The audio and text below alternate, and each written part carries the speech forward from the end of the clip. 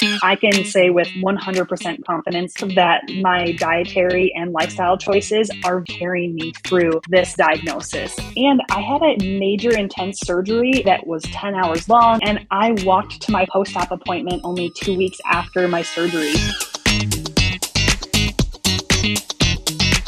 Welcome to the Exam Room Podcast, brought to you by the Physicians Committee. Hi, I am the weight loss champion, Chuck Carroll. Thank you so very much for raising your health IQ with us coast to coast in the U.S. and in more than 150 countries. Hi to everyone listening in Manchester, New Hampshire, Port Arthur, Texas, and Addis Ababa, Ethiopia. Wherever you are, we appreciate you helping to make the world a healthier place. This is episode 79 of season 5, number 378 overall. It's also a mega-sized episode of the show because today we will be doubling up on information and inspiration as our Let's Beat Breast Cancer series rolls on. And today we will be starting with the story of Alison Tierney. Alison has been on the show before. It's been a while, and what has happened between her last visit and today has changed her life, really turned it upside down. Because Alison is an oncology dietitian who has spent her entire career helping others as they battle cancer. But now Alison has found herself on the other side of that equation. She now finds herself battling breast cancer. And she's here to talk about her journey and the way that she's been getting through it. And two of the biggest ways that she's been finding help throughout the course of the treatment: a plant-based diet and fasting in between treatment sessions. It's really an emotional journey, but it has some incredible tips. So the fasting and the plant-based diet, two big parts of the equation for Alison. Also today, we're going to be doubling up in our fight because Dr. Kristi Funk is back for part 2 of her 3-part series with us this year. And she will be putting the power of prevention right back in your hands. Because the fact is that breast cancer, as we've talked about, is far more than just genetics. The greatest risk appears to be from the choices that we make. And so Dr. Funk will be sharing with us how these simple everyday decisions can be made to either increase our risk or reduce it to just a fraction of what the average person will face. The best part about this conversation is that she will be unleashing the power of new research that can help guide us to make the healthiest decisions possible. So she will be here in just a little while. But our mega episode of inspiration, of hope, and healing begins today with Alison Tierney, and how fasting and a plant-based diet are two pillars that are helping her as this oncology dietitian suddenly finds herself on the other side of the treatment plan. Alison, thank you so very much for being here. Thanks for having me, Chuck. It's an honor to be here. The honor is all mine. And in all honesty, I never thought you and I would be sitting down to do a show like this. You have been on the show previously, but you were talking about your work as an oncology dietitian, and then here we are today. You find yourself in the middle of a breast cancer battle. Let's talk about this. You were diagnosed in May of 2022. When did you first know that something was amiss? Yeah, that's a great question, man. So I actually found, my OBGYN found a lump during my annual exam in actually April of this year. And it was actually only 10 days post breastfeeding my second child. So it was very quickly after finishing breastfeeding with her. And I went for my annual exam, and just during the self breast exam and the breast exam that she does, we found a lump. And we didn't really think much of it because it was only 10 days post breastfeeding. For many people listening, they know that breast feeding can change a lot of things about the breast. And we thought, clogged milk duct, whatever it might be, we just didn't really think much of it. However, I went home and made sure that I could feel the lump myself and kind of kept an eye on it. And I really think it was my job, the people that I work with, all of the things that allowed me to go home and just have this intuition to be able to feel the lump, kind of feel what it feels like, and if it changed or if it didn't change, to kind of keep an eye on it. So that was in April of 2020 this year, and we didn't really do much about it. Now, fast forward a few weeks, I kept feeling it, and every time I felt the lump, I felt really anxious. That's the only way that I can describe it, is that I felt really anxious. I had had a lump before between my pregnancies that had been ultrasounded, went away after a cycle, and it just went away. So kind of part of me thought, well, maybe it'll just go away too. But after it didn't go away, I messaged my doctor, mostly because I was preparing for a conference where I was the main breast cancer nutrition speaker, and came across some of the research and studies about breast cancer after breastfeeding. I thought, oh, I feel like this feels like a really good sign that I need to have some peace of mind. So I messaged my doctor and said, this lump hasn't changed. I continue to feel it. And she was very swift to get an ultrasound scheduled. So I went into the ultrasound, I think it was about a week after that. So this is May of this year, very early May. And I was in the ultrasound. And because of my work in the oncology space, I felt very familiar with what happened. And it was almost like I could just tell during the ultrasound that things were not necessarily looking the way they should look. And the tech left the room, and I had a ding on my watch saying that I was scheduled for a new procedure. And I thought to myself, oh, they just scheduled me for a mammogram. This really isn't what it's supposed to be. And went in for my first mammogram ever, and had the mammogram. And then at the facility that I go to, you go into the next room, and thankfully they deliver that day results. They have the radiologist look at the mammogram right away. And so I sat in the next room, and I was very nervous, and she walked into the room, and I could just read her face. I knew exactly what she was going to tell me. And she said, so, and I just broke down crying. And the reason for that was because I felt like I've seen every scenario play out from here. I've seen, the good cases, and I've seen the very severe, unfortunately, life-ending scenarios as well. And so when there's so much unknown, that's all you can think of, is you go straight to the bad. So anyways, she said the next step was that we needed to get a biopsy.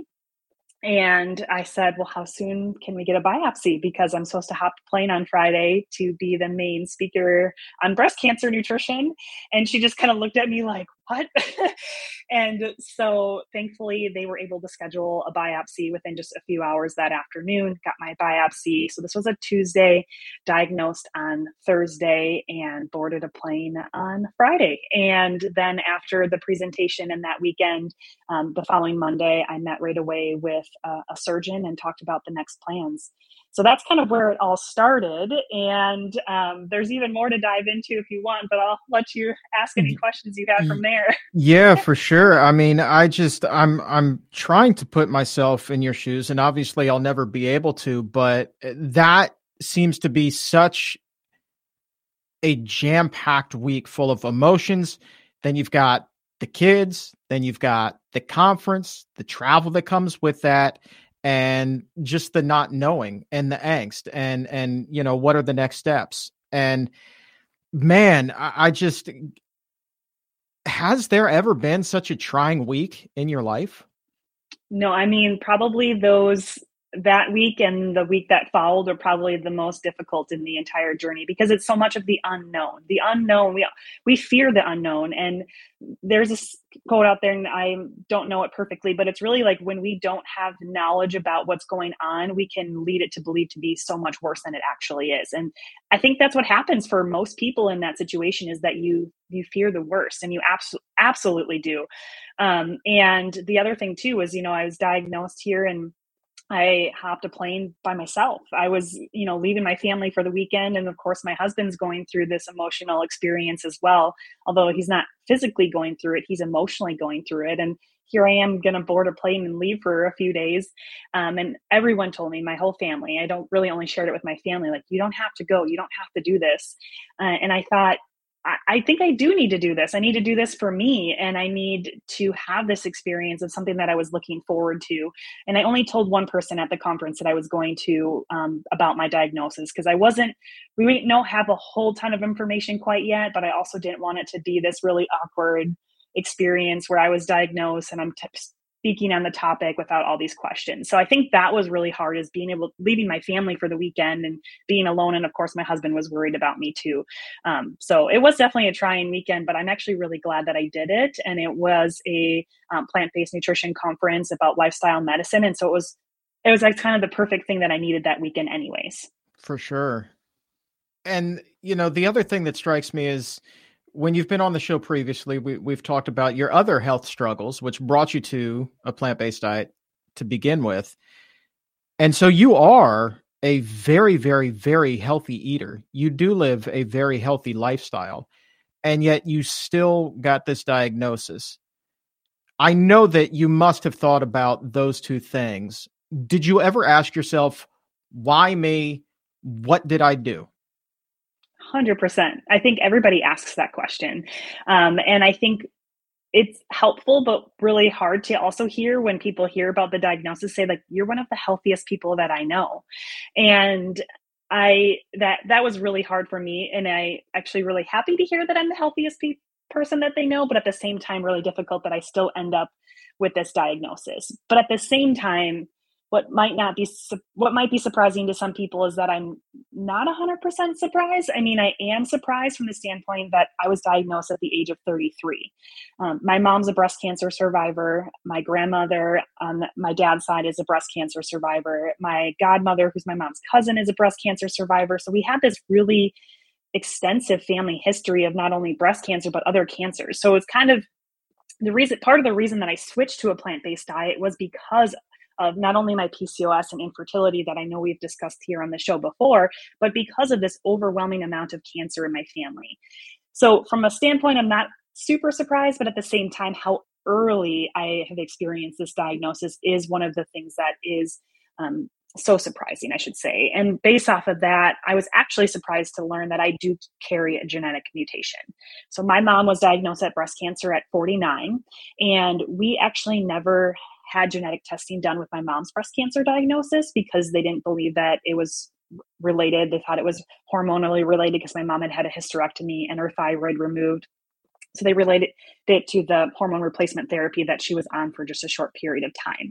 So when I was diagnosed at 33, I automatically qualified for genetic testing. But then when it came back, the genetic counselor called me and like, we actually did find that you do have a mutation. And I thought, what, really? Because only 5 to 10% of cancers actually have a genetic mutation related to it. So it was actually a little bit surprising. So as you can imagine, there was lots of emotions back and forth, like, not surprised. This is my family's history, but I tend to be the healthiest person people know.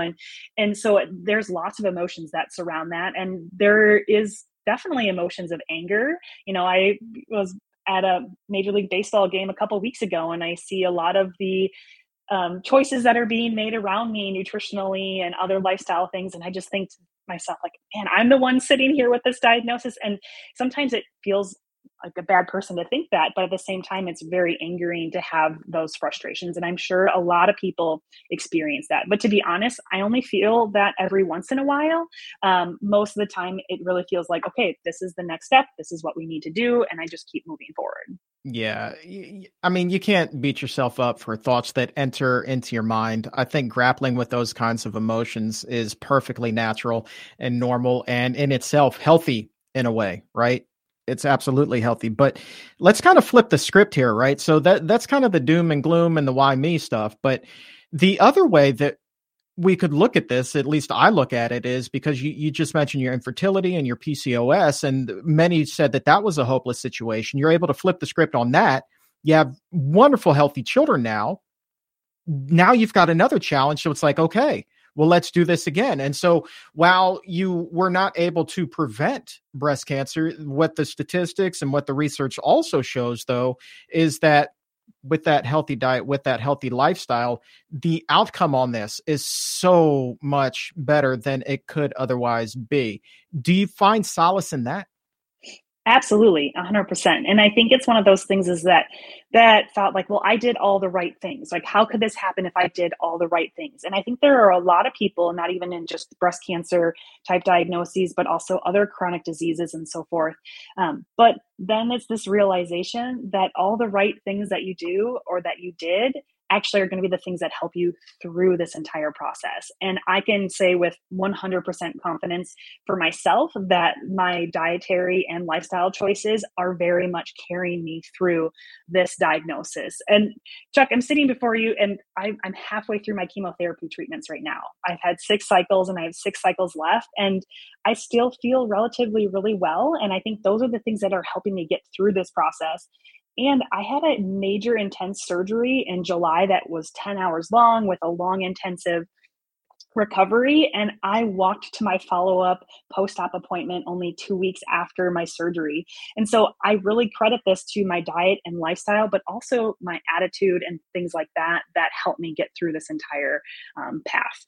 Well, I guarantee you that unless people knew your story, looking at you right now, if they're watching this on YouTube and they've had it on mute for whatever reason the entire time, first of all, turn your speakers on because this is a phenomenal, inspirational story here. But number two, you look absolutely fantastic. Like, it would be impossible for anybody to say, oh yeah, she looks like she's really going through it right now. And that again is a testament to what it is you were just talking about. It's helping to carry you through this difficult time. I want to go back to your story because I kind of cut you off there when you would return from the conference and you're going in to meet with the doctor again on that Monday. So pick us back up. It's Monday morning. You return from the conference. What happens?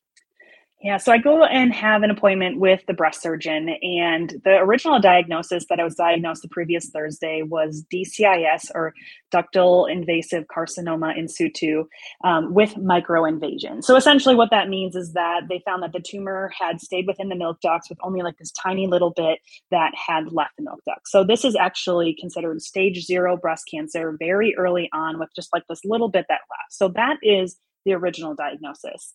When I get to the surgeon, she shows me the MRI, we start talking about it.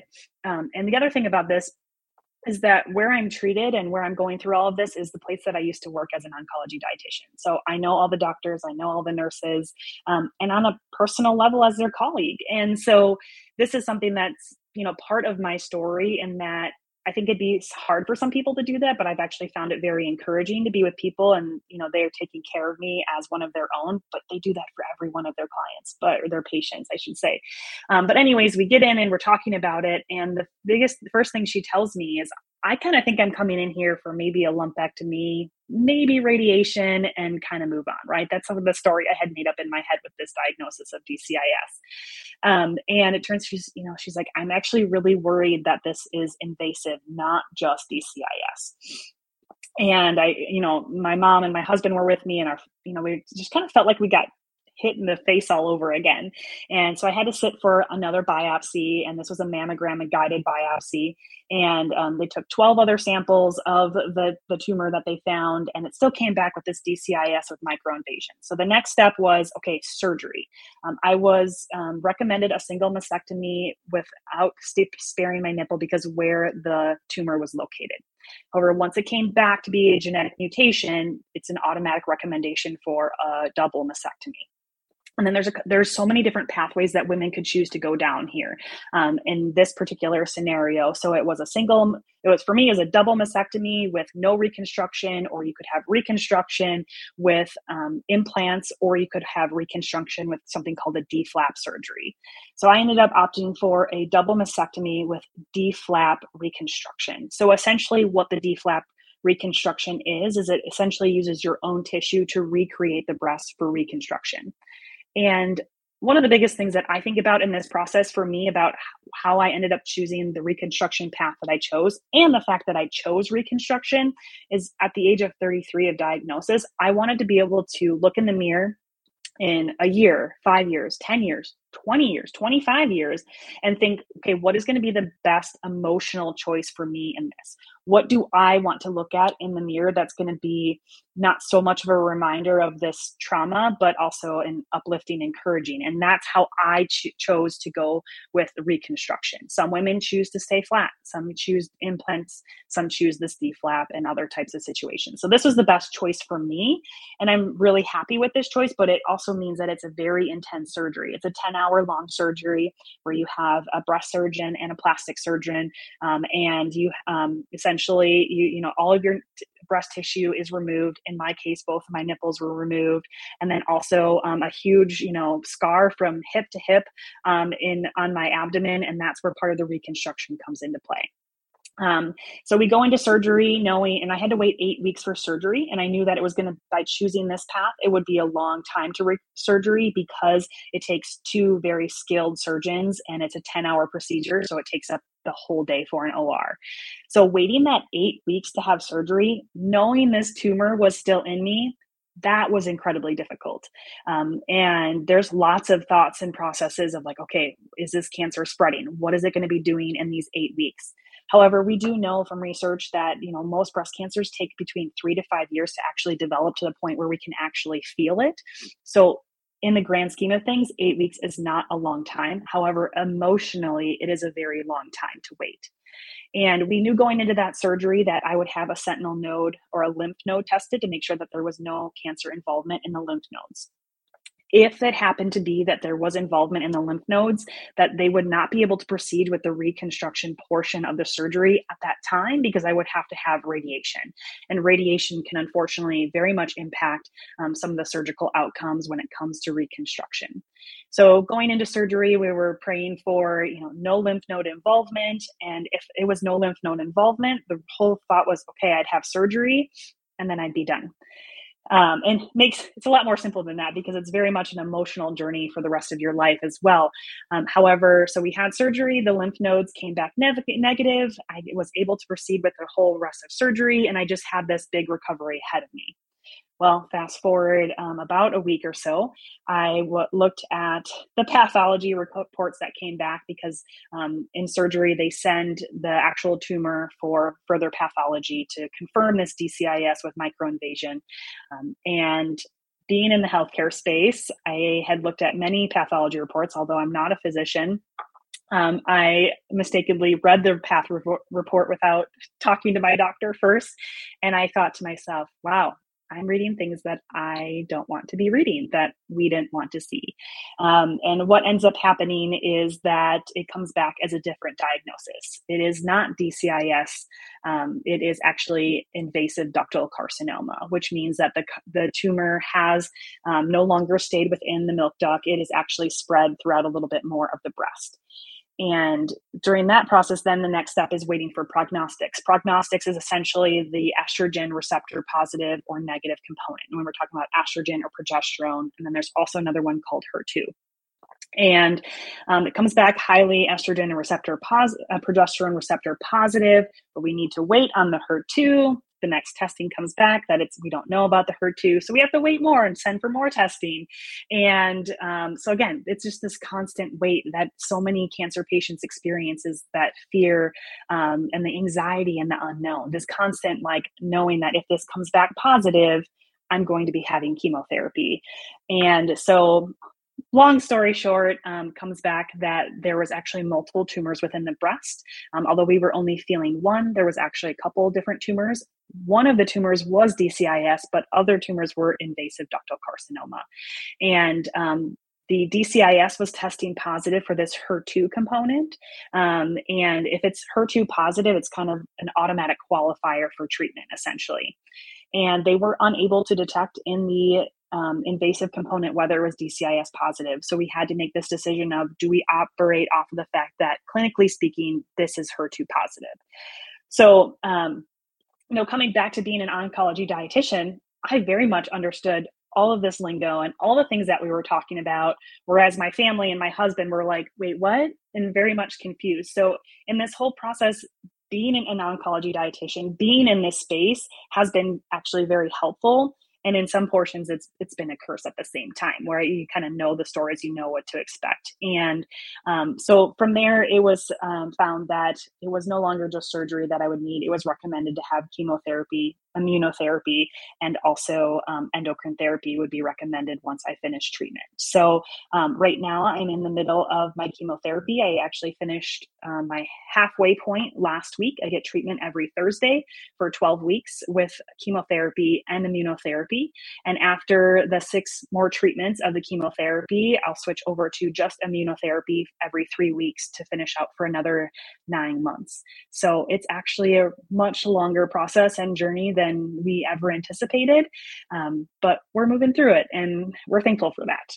For sure. And glass half full approach here. I would think that given the nature of your profession, I think that moving forward, this is going to help you have an even greater understanding of what your patients are going through and everything that encompasses a diagnosis like this. And you're getting, as much as it seems like they could throw at you, it seems like it's being thrown at you right now. And that gives you great insight and great wisdom. And I think that once all of this is behind you, all of that wisdom is going to be to the benefit of everybody who comes into your professional life. Yeah, I hope so. I mean, that's the thing that I constantly think about. Yes, I'm doing this for me and my family, but if I can think about it, okay, how can I help just one other person? And even if it's just sharing my story of how we found this, right? And knowing that, yes, I was diagnosed at 33 and follow a very good plant-based diet and I'm physically active. I'm a healthy weight. I don't drink. I don't smoke. I've never done any of these things. I don't eat red meat, right? Like that's one of the things. You go into the oncologist and he asks you these questions and I can say, no, no, no, no, I don't participate in these things. And I hope that it can be awareness that, yes, we can definitely reduce our risk of having breast cancer or other cancers or other chronic disease through these healthy lifestyles. But it also doesn't mean that it's not possible. And so from that, I really hope that people take awareness from it, right? Know your body. Had I not come home, felt the lump that my doctor was talking about, paid attention to it, and also known what my body normally feels like and listened to that intuition, I don't think that we'd be here at this point, right? I'd still probably be going on living my life, but we might find it at a much later stage and a much more difficult journey than we found it. And so I truly believe that my diet and lifestyle has led to early detection, and like it could have been a lot farther along. We don't ever know that. So yeah, absolutely. I hope that this experience only helps me help other people throughout, beyond this, because unfortunately there are going to be women who experience this and go through this in the future. Of course, everyone wishes that weren't the case, but hopefully I can have a powerful impact in early awareness and detection and help people throughout the journey as well. How's your mind today? How are you feeling? I mean, you're halfway through the treatments. You're on the show. You've always been upbeat. You've always been positive. Are you feeling a little bit better about your situation today than you did maybe 6 weeks ago, 6 months ago? How are you doing? Yeah.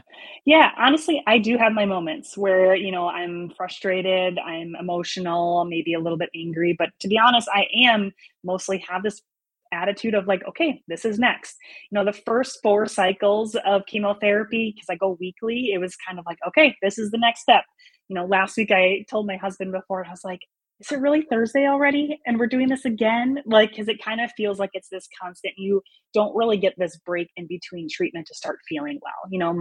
Although I do feel my best on Tuesdays and Wednesdays. And so I've actually been working a little bit through this entire process because it helps me mentally, it helps me emotionally, to move through this and know that I can help people through the process too. So in a way, working and doing these things it's part of the treatment process, it's part of healing for me. What do you have planned for after the next 6 weeks are over? Like, is there a big party that's planned? What's going to happen? Yeah, there isn't currently a big party planned, but I keep talking to my husband about having a little getaway vacation, and we decide whether we're going to bring the kids or not. I have a 19-month-old, so she's kind of hard to travel with at this age. But I'm hoping that there's a vacation in the future just to kind of disconnect for a little bit. Yeah, I think. I mean, it goes without saying that you deserve it. I mean, there's no question. You don't just deserve it. You need it. Like, get the doctor to prescribe it for you. For goodness sakes, just go. Pack your bags.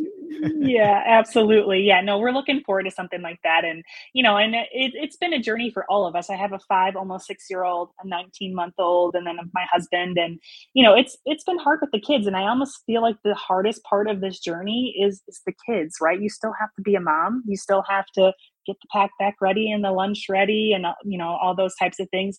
And that's hard, but also one of the most encouraging things, right? Because you still have the kids, even though our 5-year-old kind of understands it. She knows what my port looks like. She has a stuffed animal that has a port in it that she sleeps with every night. So she gets it to that certain extent, but there's so much joy and there's so much that they love that is going on in their life that brings joy back to you. And that's really helpful. And a lot of other moms that I've talked with before that have had breast cancer at a young age, say that one of the best things is that they won't remember this. They might have a fleeting memory of it, which in a way is encouraging at the same time. Five, yeah, you never know how much a 5-year-old is going to retain. Having the stuffed animal with the port kind of, I would think, normalizes. I don't want to use that term normalize, but destigmatizes it, takes a lot of the scariness away from it. So I'm guessing like that's part of your goal here is like, this is what happens. You don't have to freak out because mommy's got this thing right now. It's going to be okay. And look, here's your stuffed animal. And I think part of that too, I think one of the best things that we told our 5-year-old is my mom is a breast cancer survivor and she watches my daughter pretty regularly. And I think when we told her, we wanted to make sure we had all the information before we told her so that she could ask questions. And I think the best thing that we told her was that, grandma's a breast cancer survivor. Did you know that? And she said, no. And I was like, and look how healthy grandma is. And she plays with you and she can do all the things. Mom's going to be able to do that too. And I think that was the kicker to know that I said that mom wasn't sick. We just needed to get it fixed. And that other piece of my journey too is that I have been able to keep my hair through chemotherapy and using a cold capping system. So the chemotherapy that I am undergoing does cause alopecia or the loss of hair. But I've been going through a cold capping system that actually helps save your hair. And so after 6 cycles, you would never even know. And part of the reason why we chose that path for us is for our kids, so that I wouldn't look sick to them, so that we could help normalize life for them. What is a cold capping system for those of us who aren't familiar? Yeah, absolutely. So during chemotherapy, I wear this thing on my head, essentially a giant ice pack. It kind of almost looks like you're wearing like this undergarment to a like a spaceship, right? So it's essentially the system that moves really, really cold water through the top of your head. And essentially what it does is it affects the very tip of the follicles of your hair and constricts the blood vessels so that some more of the chemotherapy is unable to be delivered to that very end of the cell. So I wear it for 30 minutes prior to infusion, during infusion, and also 60 minutes after the chemotherapy infusion. And that has successfully been helpful for me to save my hair. It's not allowed, or it's not able to be used in all types of chemotherapy and all types of cancer and tumor types. But for my type of treatment, I am a very good qualifier for it. And I do have very thick hair. So that is a very helpful thing in this process for us. Okay, so it's a silly question. When we're talking like cold water here, how cold are we talking? Are we talking like 1 degree above freezing? We are talking about when I take it off my head, there is a layer of snow or ice on the top of my head. So it's very cold. I'm under a blanket like this. And then the other thing is that my chemotherapy also can cause peripheral neuropathy, which is the tingling and numbness in your fingers and toes.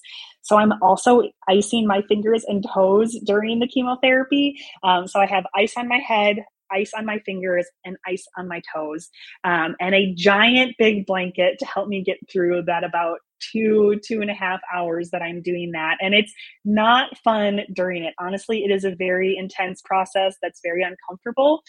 However, I've been able to save my hair, and knock on wood, I don't have any peripheral neuropathy yet. And peripheral neuropathy can become permanent. So these are all strategies that I'm using to help lessen the path moving forward for me.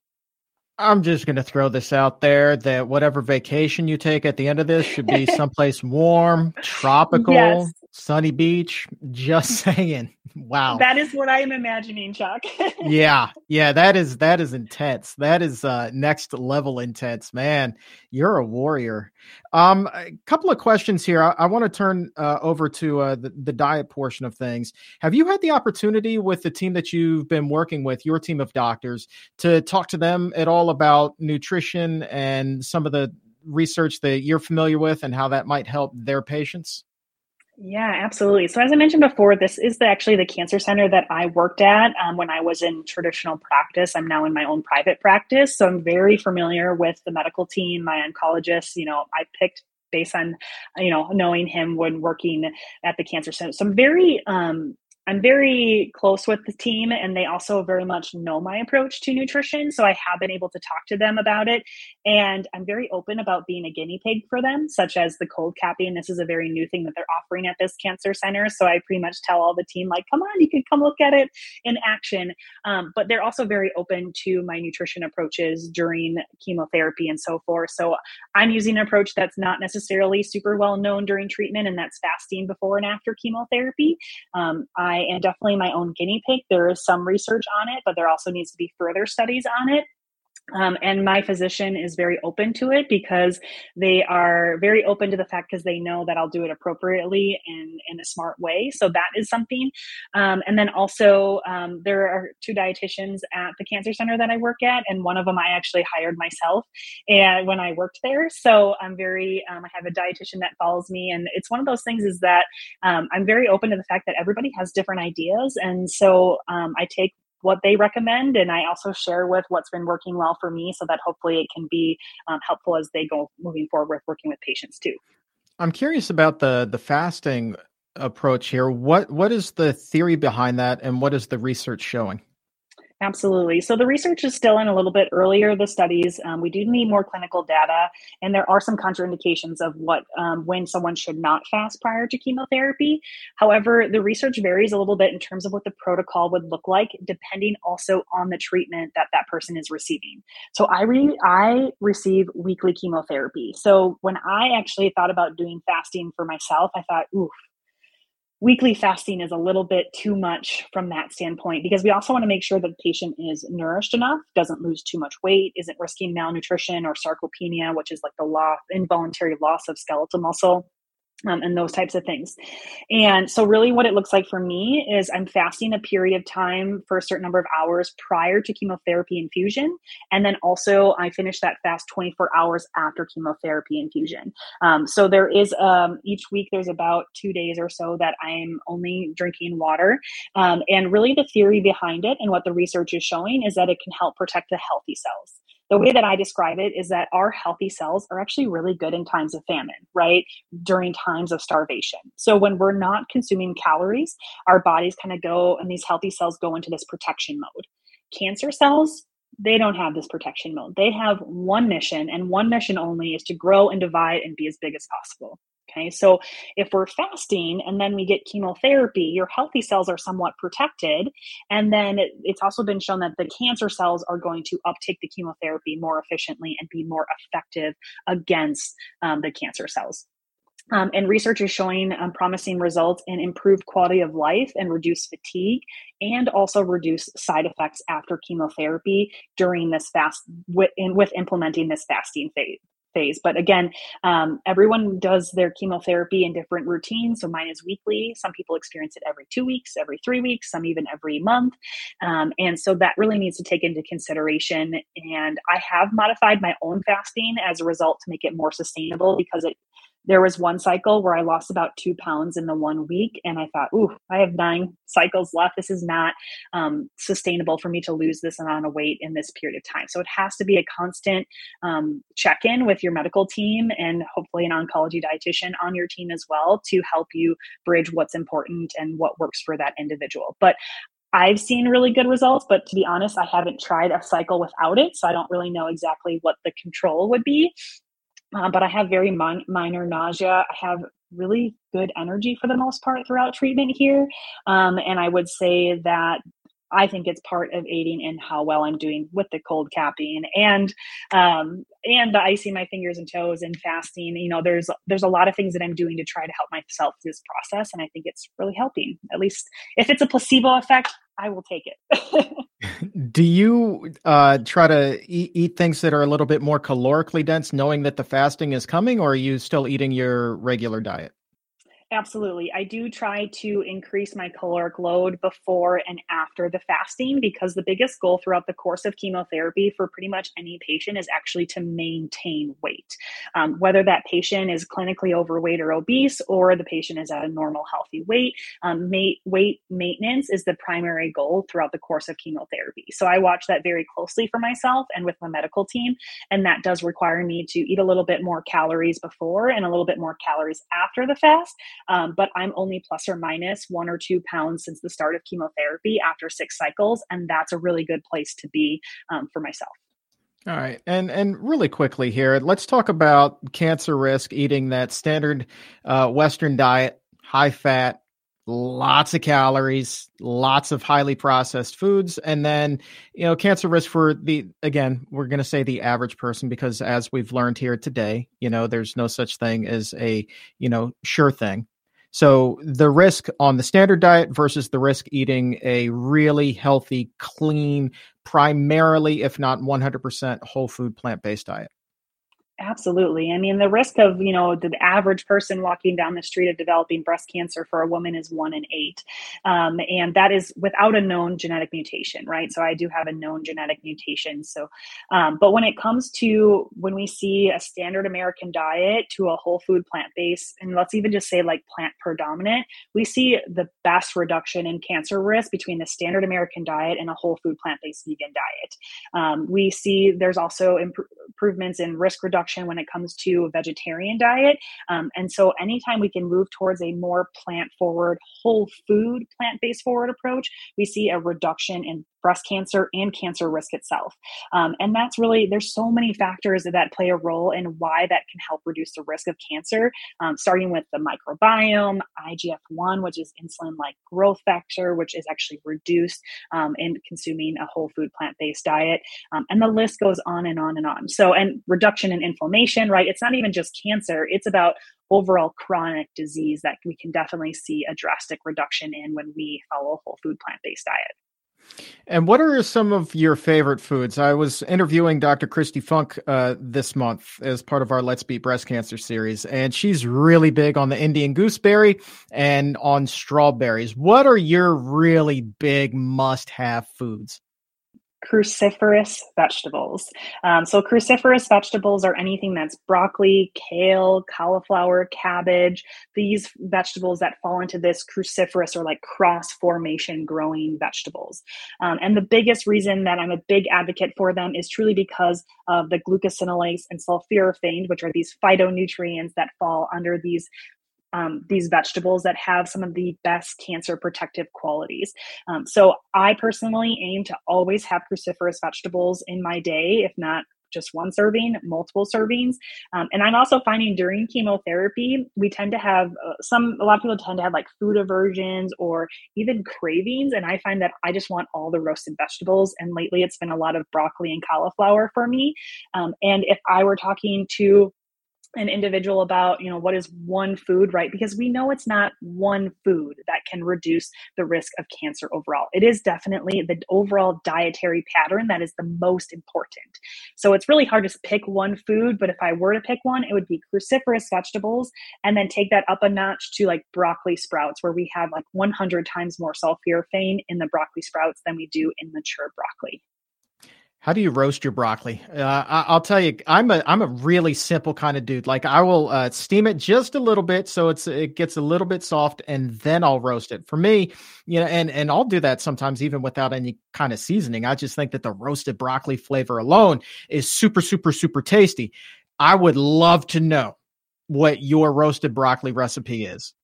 Honestly, like, I think I'm gonna disappoint you, Chuck, because I prefer steamed broccoli over roasted, and the reason for I like the flavor of the roasted broccoli, but I really struggle with the fact that roasted broccoli tends to, like, burn on the floret so much if you don't have it, like, coated in oil, and we do, really recommend trying to reduce our overall oil consumption or at least keep it low. I think there are some great strategies that other people have to help reduce some of that burning and that need for oil in order to roast, but I'm more of a steamed broccoli. Like yesterday, for lunch, I had tofu and steamed broccoli, and I had some noodles that went with it with a little bit of a sauce, and that seems to be my go-to right now. So I guess I'm kind of disappointing you with the best roasted broccoli recipe because I don't really have one. There's Cauliflower roasted is mine. Oh, okay. Well, now we'll get to that, but there's no disappointment. Look, I mean, it's Yeah. your broccoli. You eat it however the heck you want. It is That's Allison's broccoli. Who am I to tell Yeah. you how to eat your broccoli? Come on, that's just silly talk. Right. Yeah. All right, but the roasted cauliflower, you just said that's your jam. All right, so give me the secret sauce here for roasting cauliflower. So I cut it into the smaller sizes, and then I use a blend seasoning that has salt, a little bit of salt, black pepper, and garlic that I sprinkle on the roasted broccoli, and I roast it at 425 degrees on a parchment paper. So the parchment paper helps prevent that sticking, and also still allows some of that caramelization to happen.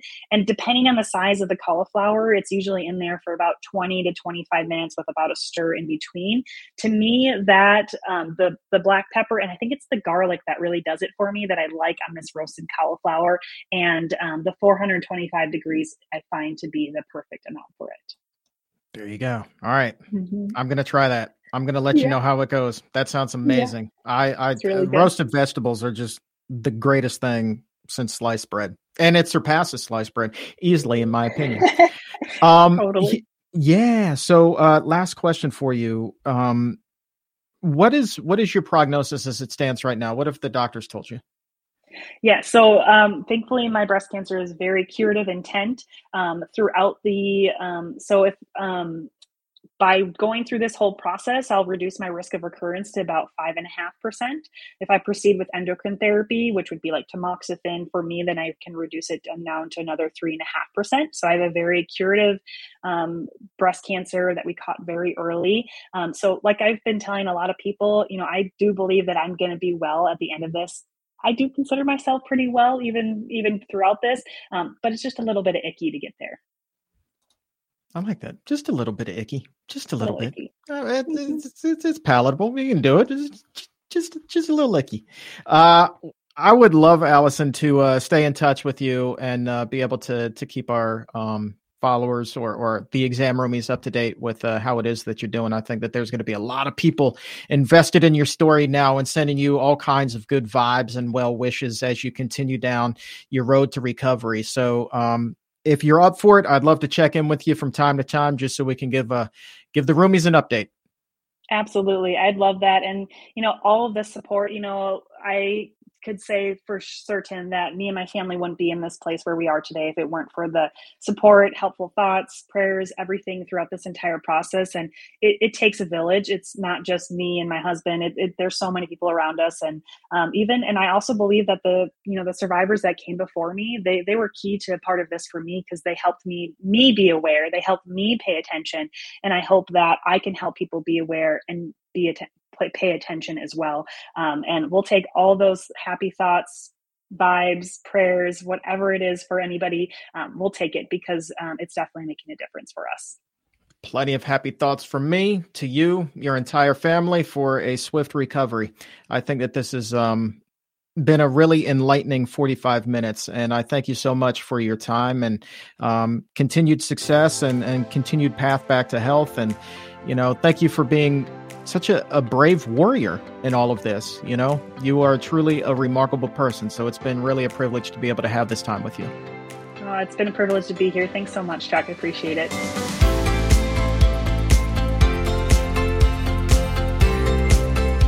The Barnard Medical Center is powering this episode of the Exam Room Podcast.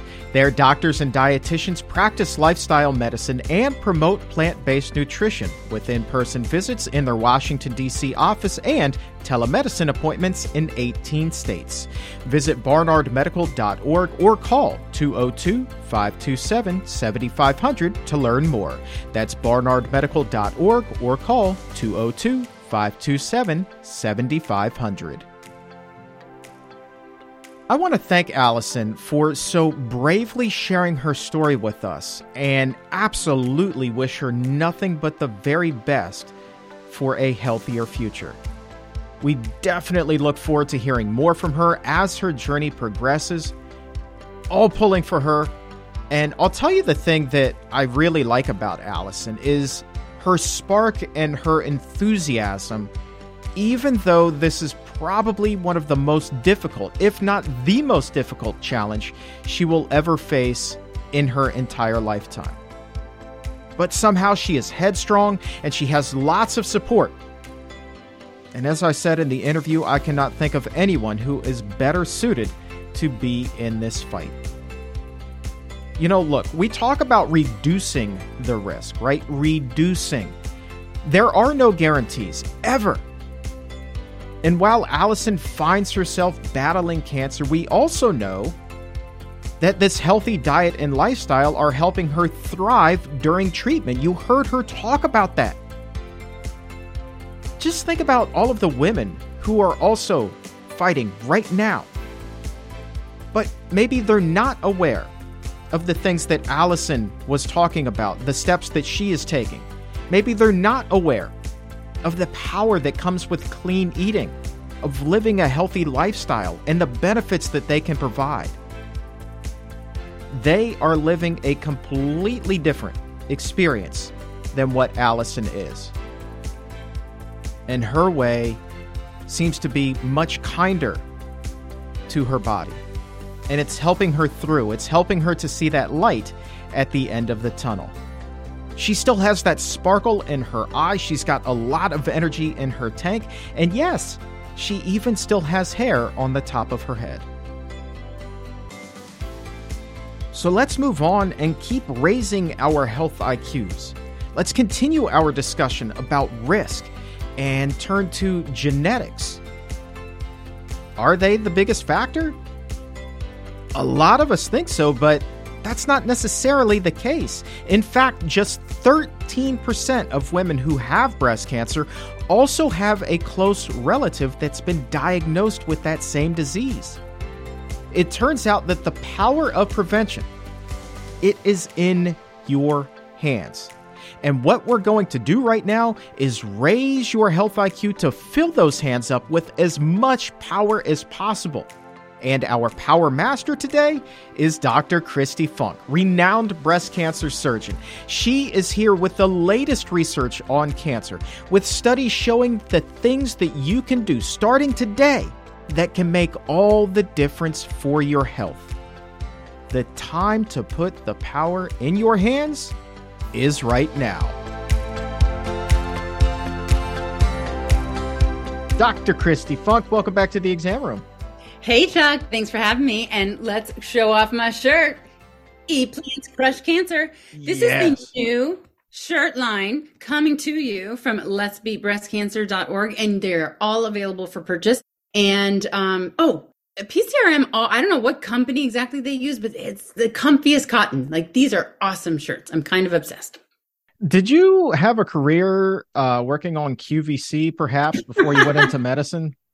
I did not. But I will consider one if, breast cancer ever ends. You're a natural at it. You're an absolute natural. I got to go load up on those t-shirts now and get one of the buff ones for my wife too. That's amazing. Awesome. All right. So let's switch gears though. I mean, we have a lot of important stuff to talk about. Not that t-shirts aren't important, but t-shirts aren't necessarily going to save a life, but the information today that you are going to talk about very well may. So let's talk about breast cancer. I know that you put together a slide or slides that have a lot of fantastic information in there. We're talking about risk factors in there, and we did a lot with food during the live Q&A. I'm sure that we're going to have some leftovers from that, but I think you're also going to talk about just straight up how the standard American diet, that high fat, high calorie diet, how that can affect a woman's risk of developing breast cancer as well. And when you have the majority of people eating that standard American diet, there's a lot of people, Dr. Funk, who need to hear what it is that you're saying today. Absolutely. So I hope it reaches their ears and affects what they put in their mouths. All right. So as we mentioned, we've got the Let's Be Breastcancer.org campaign alive and well. And we're doing something special this year. I invite you to sign up. All you have to do is put in your name and email, and boom, you will be granted access to our live Zooms. They're also going to interface on Instagram, YouTube, and Facebook every Thursday at 5 p.m.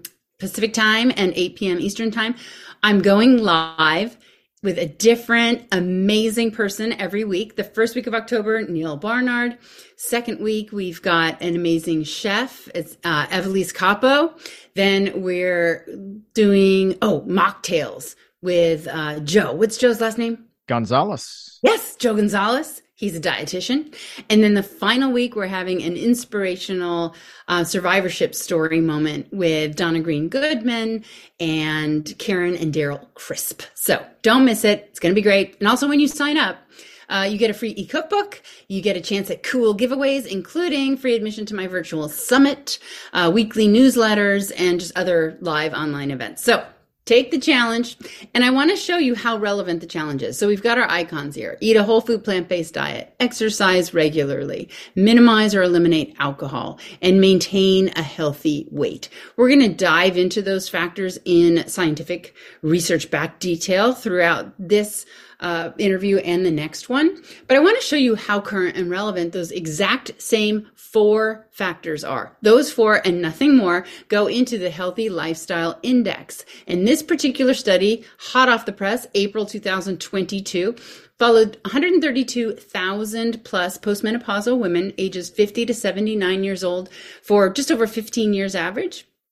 And what they found is that those with a higher healthy lifestyle index, so obviously eating better and moving more, had 20% less ductal carcinoma in situ, stage 0 breast cancer, than those with a poor lifestyle index. And then furthermore, if you also had a strong family history, those women with a healthy lifestyle index had 34% less breast cancer than those who had a poor lifestyle. So these habits are extremely protective against breast cancer. You might be wondering, what is DCIS?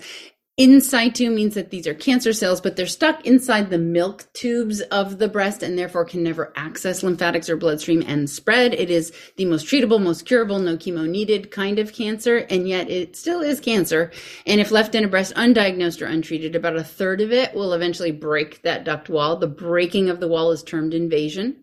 So when you're told or you hear a friend has invasive breast cancer, it does not mean it invaded lymph nodes or lung or liver or bone, although it now has the potential access to lymphatics and bloodstream and may have spread. So just a little bit on the breast cancer anatomy stuff, but I don't dive into the breast cancer weeds with you during these talks. I do find that people want to know a lot about how to maximally reduce risk and the chances of ever getting a breast cancer. But until you have breast cancer, like right there in your breast, and you have to figure out what to do about it, like a detailed discussion of what it is and all the ways we treat and cure it is not interesting.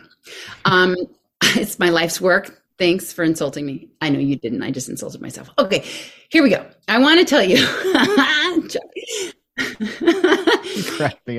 If you look at women's diseases, you are 26 times more likely to develop cardiovascular disease in your lifetime and 7 times more likely to die from heart disease just this year than you are likely to get or die from breast cancer. Nonetheless, so we realize that heart disease is our biggest threat amongst the cancers. Certainly breast cancer is our biggest threat. So behind skin, which includes those like completely treatable basal cells, breast cancer is the number 1 cancer that women get. It accounts for 30% of all cancers diagnosed in women year after year.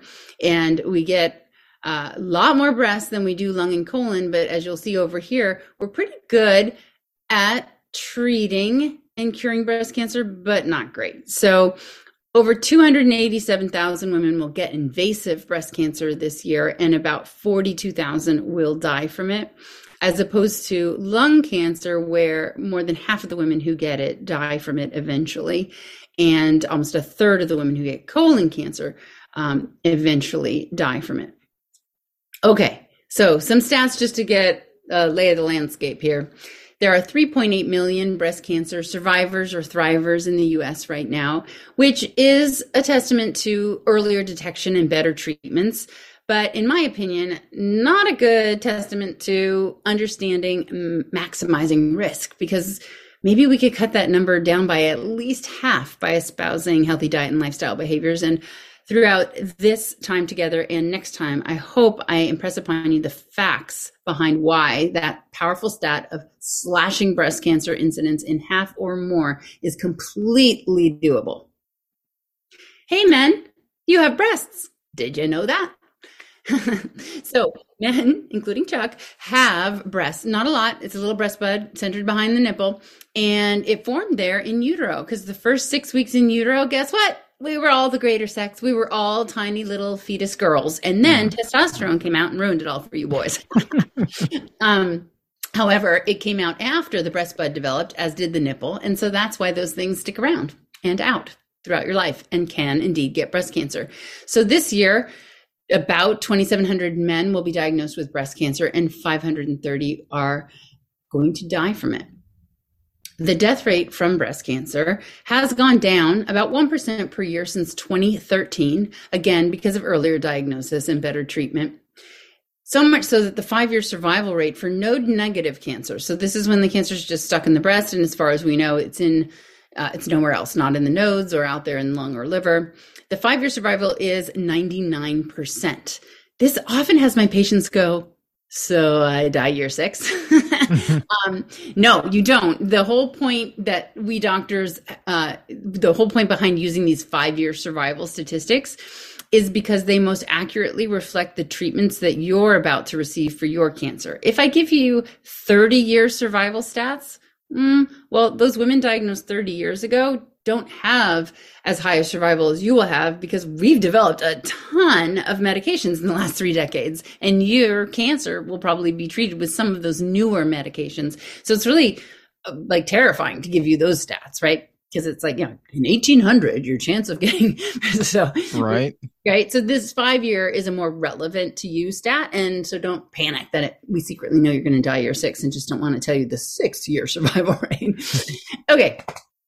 95% of breast cancer happens in women who are over 40. Let that one sink in a little bit, because I always get asked, gee, it feels like breast cancer is such an epidemic these days and everybody's getting younger and younger, aren't they? And I kind of, I'm a yes person, so I kind of want to go yeah, but actually no. So yeah, I know 3 facts. Okay, so the opposite of this fact is that only 5% of all breast cancer, and these are 2022 stats, occurs in women who are under 40. Not to minimize that if you're under 40 with breast cancer, you're in that 5%, and that can be a difficult time, to say the least. But the second fact I know is that the median age, so half of breast cancer occurs at or after 62 years old, and half of breast cancer occurs before 62 years old. So the median age is older, not younger. And yes, you're right in the sense that incidence has been on a very slow rise since 2004. And since 2012, it's reaching a 0.3% per year increase. So honestly, it's nothing that your computer or brain would recognize as a true increase. But for women under 50, it's been rock stable since 1985. So it's back there with headbands and spandex. It hasn't changed.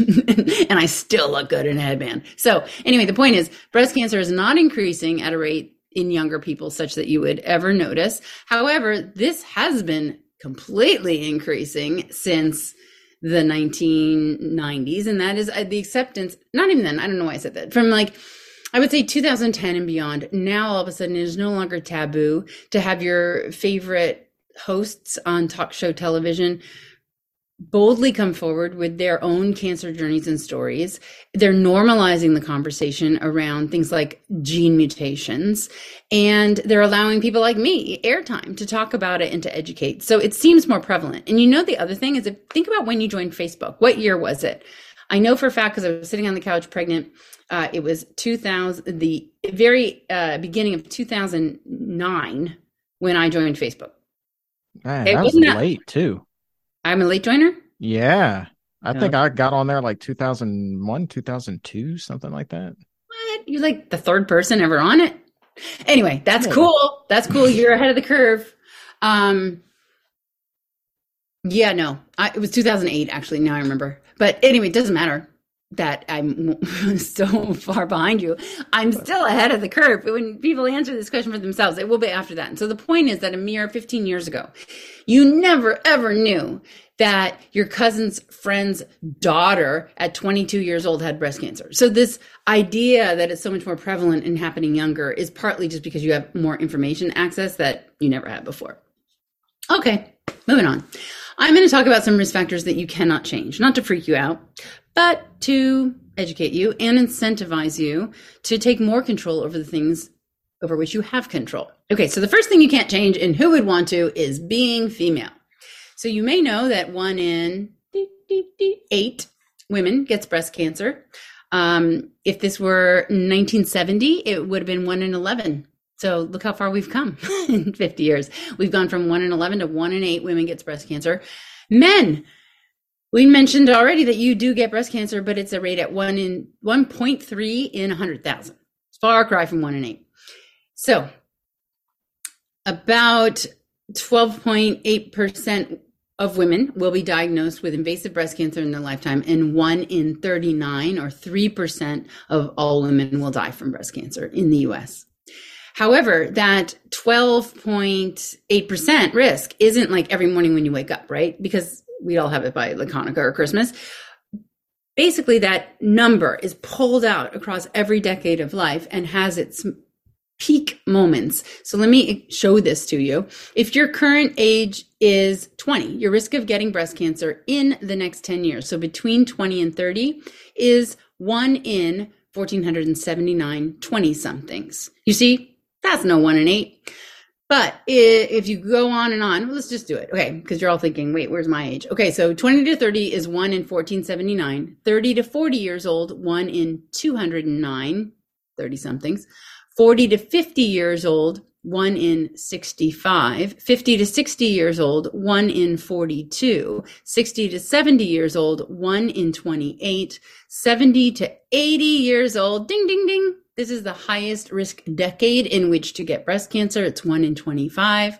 80 to 90 years old, 1 in 33.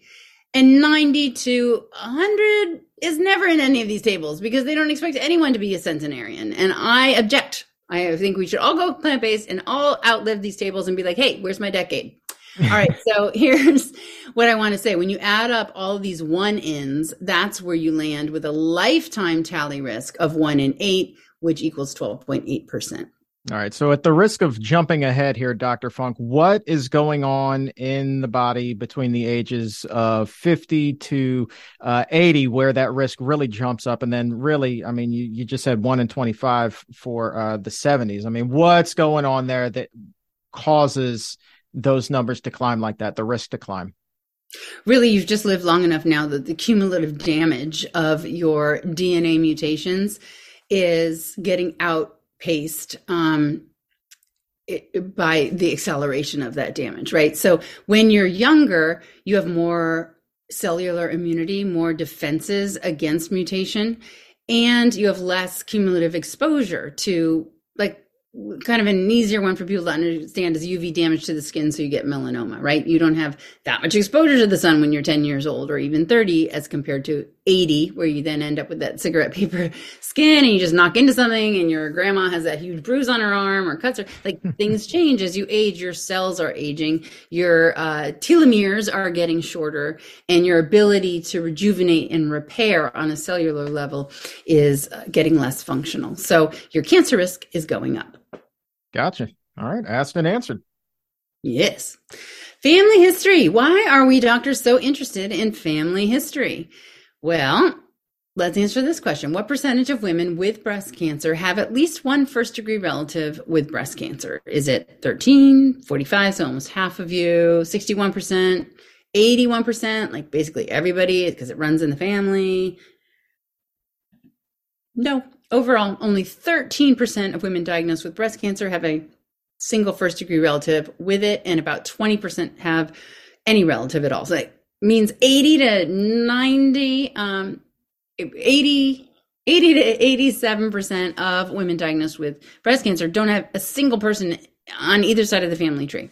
So it's not really about genetics unless it's about genetics. So what percentage of women diagnosed with breast cancer actually do have an inherited genetic mutation, such as BRCA or CHEK2 or PALB2 that they got from mom and dad?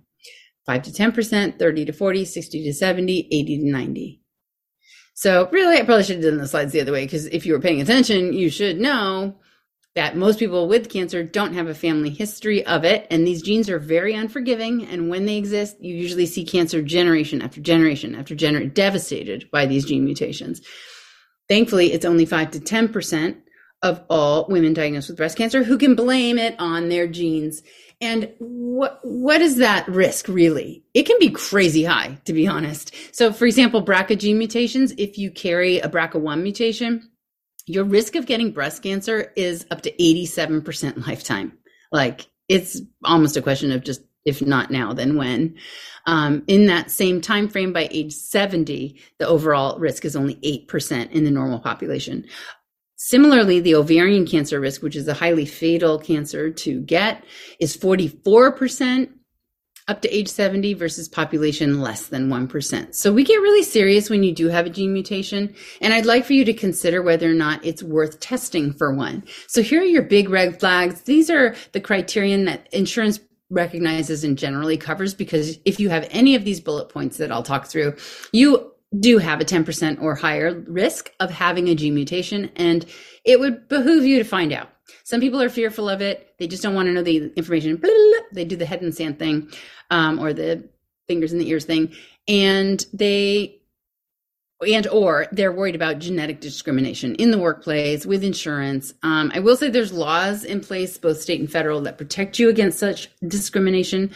But we all know that laws can be changed, so I can understand that concern. However, there would be such an outcry. I don't see genetic discrimination laws going away, but we do know that laws change. So here are the red flags for a possible gene mutation. Remember, you're half your dad's DNA. I even hear doctors say, well, that doesn't matter. That was your dad's side. What? You're half your dad. So both sides of the family matter, at least the immediate and second degree relatives, but even third degree. If they're smattered in with first and second, then third degree matters. So think about all the relatives you've ever heard of. And here we go. If you have two relatives with breast cancer prior to age 50, or there's an ovarian cancer at any age, two of them, you should test. If you're Ashkenazi, then you get the Jewish special. You only need one relative having had breast cancer prior to age 50 or ovarian at any age. Why is that? Because everybody running around has a 1 in 500-ish chance of having a BRCA gene mutation just by being of Ashkenazi Eastern European descent. It is 1 in 40. So that's why we just need one relative plus the Ashkenazi. Next up, stuff that happened to you. So if you yourself had breast cancer prior to menopause, a triple negative subtype under age 60, two primaries, which does not mean a cancer that then recurred, but two totally separate breast cancers happening. If there are any men in the family tree with direct bloodline to you who have had breast cancer, a known genetic mutation carrier, again, direct bloodline to you. Pancreatic cancer is fairly rare. So if you've got that plus an ovarian and breast in the same side of the family, that is worth testing about. And then finally, just a whole lot of cancer going on, specifically these: breast, ovarian, pancreatic, prostate, colorectal, gastric, that's stomach, uterine, and melanoma. So like I said, you really want to consider testing if you fall onto this list. And if you don't fall on the list, but you just really are interested in your own genetics, there are really affordable tests now. So once Myriad lost its patents, there's a bunch of testing companies. They're all reputable. Quest, Ambry, Invitae, and Color. You can get tested, and it will go through insurance, but when it gets denied, it's $249 for the full battery of every gene that we possibly test for these days. So if you want to consider that, you can. We have an online store. It's called Pink Lotus Elements, and we have the color kit there. You can sign up for that, and it'll get mailed to your house, and then you spit in a tube and send it back. And then you can call yourself Wonder Woman, like literally. You'll be anonymous, so you can have your gene results and never worry about discrimination if that's a big fear of yours. Okay, so wait a minute. If I can't blame mom and dad, what can I blame? Well, look at these stats. So Japanese immigrants in Los Angeles and Hawaii after 1982, and then Chinese in Hawaii after 1992, developed breast cancer at rates over 100% higher than Japanese and Chinese still in the homeland. 100% higher. And at the same time, check this stat out. The change in mortality between the 1990 and 2000, in the US, the death from breast cancer dropped 15%. And in that same decade, it skyrocketed 55% in Japan. So what exactly was happening? You have to realize, look, you don't get breast cancer the way you catch a cold or COVID. You might be diagnosed on a Tuesday, but that sinister little thing was busy proliferating and dividing for hundreds of Tuesdays before you finally found out about it. Not to freak you out, but to educate you, a sugar cube worth of cancer, a 1 centimeter cancer, and the average diagnosed size in the US is 2.2 centimeters. A 1 centimeter cancer spews 3.2 million cells into the bloodstream every single day, every 24 hours. So it is an intact immune system that seeks out and destroys those rogue cells before they can land somewhere and then recruit all the things they need to become 1 cell, 2 cells, 4 cells, etc. But my point is, you have to look back then at the 70s and 80s and what was going on a good decade or two prior to this massive bump in mortality to answer the question, because it isn't that just something happened like they caught a cold, right? Beginning in the 1970s, the growing economics and affluence of Japan, Singapore, urban areas of China sparked all of these westernized changes in their lifestyle. So Asians started to chase our culture, and as a result, they caught our cancer. So let's talk about our culture, the American style.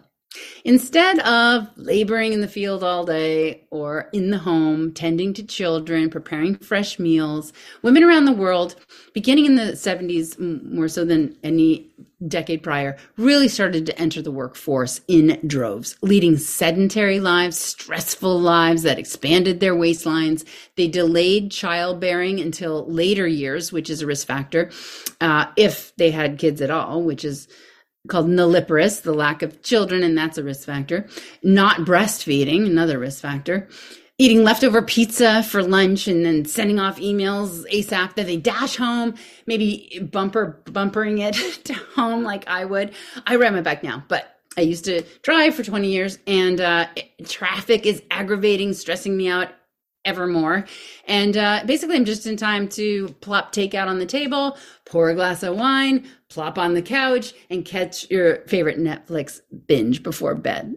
Right? Sound a little familiar? Is it faster for you to bike home than sit in that traffic in your car? Just out of curiosity. No, I may be dead if I did that, because there were no good bike lanes. But I moved the office, and now I bike every day. There you go. Yeah. There you go.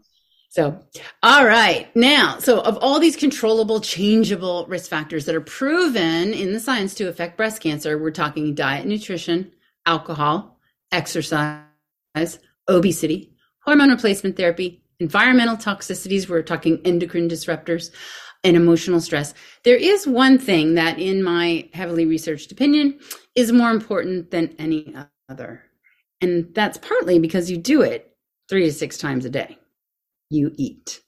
Now, the key to using food to protect yourself from breast cancer is that I want you to understand you unleash weapons, for better or worse, every time you chew and swallow, that hold the power to alter the following factors inside of you.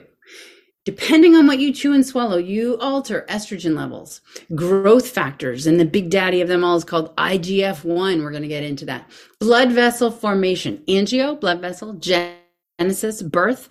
The birth of new blood flow to those little sinister cancer cells is an absolute requirement for every subtype of cancer in our bodies if it aspires to exist beyond the size of a tip of a ballpoint pen, angiogenesis. Free radical formation, which sets off immune system dysfunction if there's too much of it, inflammation, cell damage, and finally we arrive at it, DNA mutations that then propagate and form a cancer. Chuck, you're going to love this next slide. I actually made it for you because you loved this analogy I made one time. Can't remember which year it was. And now I thought I'd just bring it to visual life. I'm honored. Imagine that little cancer cell is sitting in a bathtub. Yes. Do you remember yet? Like, the oh my gosh. Like, yes.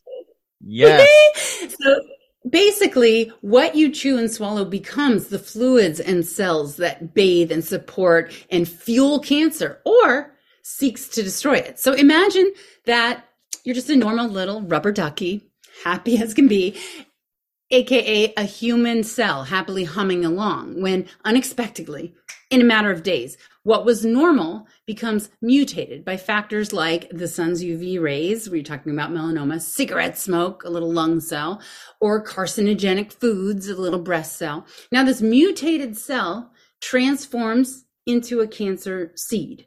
Whether or not that seed takes root and blooms into a full-grown cancer capable of destroying your life depends on the bathtub water, the micro environment, the soil in which that cancer seed either flourishes or fails. So I told you that it was in 1974, the NIH funded that study that showed that we spew out 3.2 million cells into the bloodstream every 24 hours from a sugar cube sized cancer. So why, oh why, and how, oh how are we not all basically stage 4 at the moment of diagnosis with all those cells showering out there every 24 hours? It turns out that in the China study, Dr. Campbell observed that nutrition is infinitely more important in controlling cancer growth, meaning the bathtub water, than the dose of the initiating carcinogen, meaning the cancer maker. So when you eat strategically in an anti-angiogenic, anti-estrogenic, anti-inflammatory way, you take away all the bubbles. You take away the lavender salts, the little loofah pad, and now that cancer says, oh, well, it's just plain water. I guess I'll die now. Poof, apoptosis. So I want you to make sure that bathtub water is boring. And to do that, I want you to understand oxidative stress. So this is not going to become like a huge biochemical lesson, but I do want you to get that there is this battlefield inside us all day long, and it's oxidative stress. Even in plant-based eaters, there's a level of it. Okay, so free radicals, there's reactive oxygen molecules, and they are wild inside of you. Why? Because they need an electron to make themselves stable and happy. And so they steal it from any cell they can next to them, which then sets that cell off into being unhappy, and it steals from its neighbor, and so on, which is a very inflammatory, oxidizing state. So what can stop all the oxidative madness? It's the kind, gentle antioxidant. So this life-giving molecule, the antioxidant, says to the oxidant, hey dude, here, take my electron. I'm super stable even without it. And it calms down the reactive madness. So free radicals, they're actually good in certain quantities. They help us breathe, so yay. They combat infection. And they can actually kill the cancer cells that they help cause in the first place, which is ironic, but I'll take it. So if more bad hangs around than there is good to stop it, then oxidative stress results. And when this imbalance persists day after day, year after year, your body's cells and DNA just get too beat up and sickness results. So basically, whichever organs get hit by all those free radicals the most become the disease that you get. So if it's your blood vessels, hello, heart disease. If it's your muscles, you're chronically fatigued or have fibromyalgia. If it's your intestines, you have irritable bowel and leaky gut or colon cancer. If it's your brain, I forgot what happens. Oh, dementia. Or if it's your breast, right? Breast cancer. By the way, where are all those happy, life-giving antioxidant molecules coming from? Plants, on average, carry 64 times the antioxidant power of meat, fish, eggs, and dairy. Let that sink in. So that means gram per gram, in order to ingest the antioxidant content in 1 cup of blueberries, seen here, which has 57 calories and 0.3 grams of fat, you would need to eat 27.5 slices of cheese pizza that has 7,590 calories and 323 grams of fat. Can I just jump in here and say, like, how much this goes to dispel this myth that's been floating around? I've seen it so much recently online that plant foods contain zero nutrients and it's impossible for the body to absorb anything beneficial from them. And the only way that you're possibly going to get anything of benefit through food is if it is derived from an animal. What you have just shown, Dr. Funk, is not only is that false, but that plant foods in this particular instance are 64 times more powerful. Absolutely, they are. Yeah. The meat industry is no stranger to the truth. They know it before the vast majority of Americans know it. And they're already planning for your blindfolds to get removed. And once they are, do you know what they already have up their sleeve? Plant infused meat. Once you figure out, America, that plants is where it's at, let's just remind yourself, eat plants, crush cancer. Once you figure that out on a scale that hits their bottom line, aka profit margin, oh, guess what? Plants are going to be injected into the meat, and then you're going to have a whole new kind of false narrative inside your head that says, oh, okay, so now the meat's healthy. They figured out what was wrong with it, and they fixed it. Mm-hmm. It's masterful. What can I say? I have a favorite study, and I'll say this, unfortunately, about every study I talk about usually, because I have so many. But these are the ones that when I say this is my favorite or one of them, it's because it's so near and dear to my heart. It's one of the few studies that tipped the scales for me. Like, I can't take it anymore. The whole family's going vegan. So this was one of those studies. Oh, and I have a funny story about this. Okay, so when I was writing my book, Breast, the Owner's Manual, every single fact in there, I back with research studies. There isn't a single fact that isn't referenced. So it's not really my opinion as much as it is just my compilation of all these facts that I learned. So when I was writing the book, I was sitting in the doctor's lounge waiting to get called for my operation. And I am not even exaggerating when I say I am studying this study when we'll call him John, this anesthesiologist, sits across the table from me. And John has 3 pancakes, 3 foil wrapped pats of butter, 4 strips of bacon on his plate. And I'm like, don't be that girl. Don't be that girl. Don't say anything. Just read your study. Don't say anything. And then I'm like, and I put down the laptop and I'm like, John, let me tell you about this study that I'm reading. Okay. So let me tell you about the study I was reading. This is about the oxidative stress battle inside your body, and I want to make it super relevant to you, okay? So they took these 24 hyperlipidemic men and women, so high cholesterol, LDL cholesterol, and they fed them SAD, the standard American diet that, Chuck, you were asking me to address. Mm-hmm. So we've got SAD for breakfast, John. We have pancakes and bacon. We have steak and eggs. We feed it to these people. I'm taking myself out of it. They did this. I had nothing to do with it. And then they checked their blood LDL cholesterol levels hourly after that SAD meal. This is a measure of oxidative stress inside your body. And it went up, up, up till 180 minutes later, 3 hours later, it's time for lunch. Hamburger and fries. Let's measure it. Up, up, up. And now it's dinner time, and this person is going to bed with fewer antioxidants than when they woke up. Hence that, how many decades do you think your body's going to take the hammering of oxidative stress before it just says, I'm out, done, thanks for the ride? All right, now here's the magic. Same people, next day, same sad meal, one change. A cup of strawberries. Now we have the pancakes and bacon and a cup of strawberries. And the LDL cholesterol goes down below baseline. Here's lunch. Same hamburger and fries with a cup of strawberries. And the strawberries are like, really? A hamburger? You don't think I can continue the magic, but I will get you back to baseline. Okay. Whew.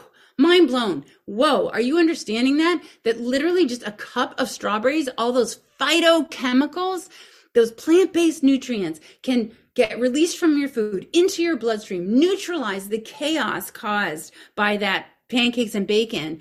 But what if, what if it were Chuck's breakfast? What if it were your half a cup of oatmeal, maybe with some soy milk and some steel cut oats, right? Plus the berries and cinnamon and a little flax. Wah! Then the basic stress that happens from that healthy meal would be over, like poof. And now, oh, what are all these phytochemicals going to do all day, or at least for the next 3 hours?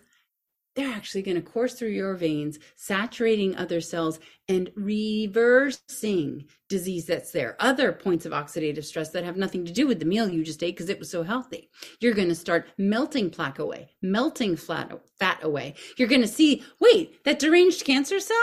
We have no interest in you. Whoop! Let's kill you.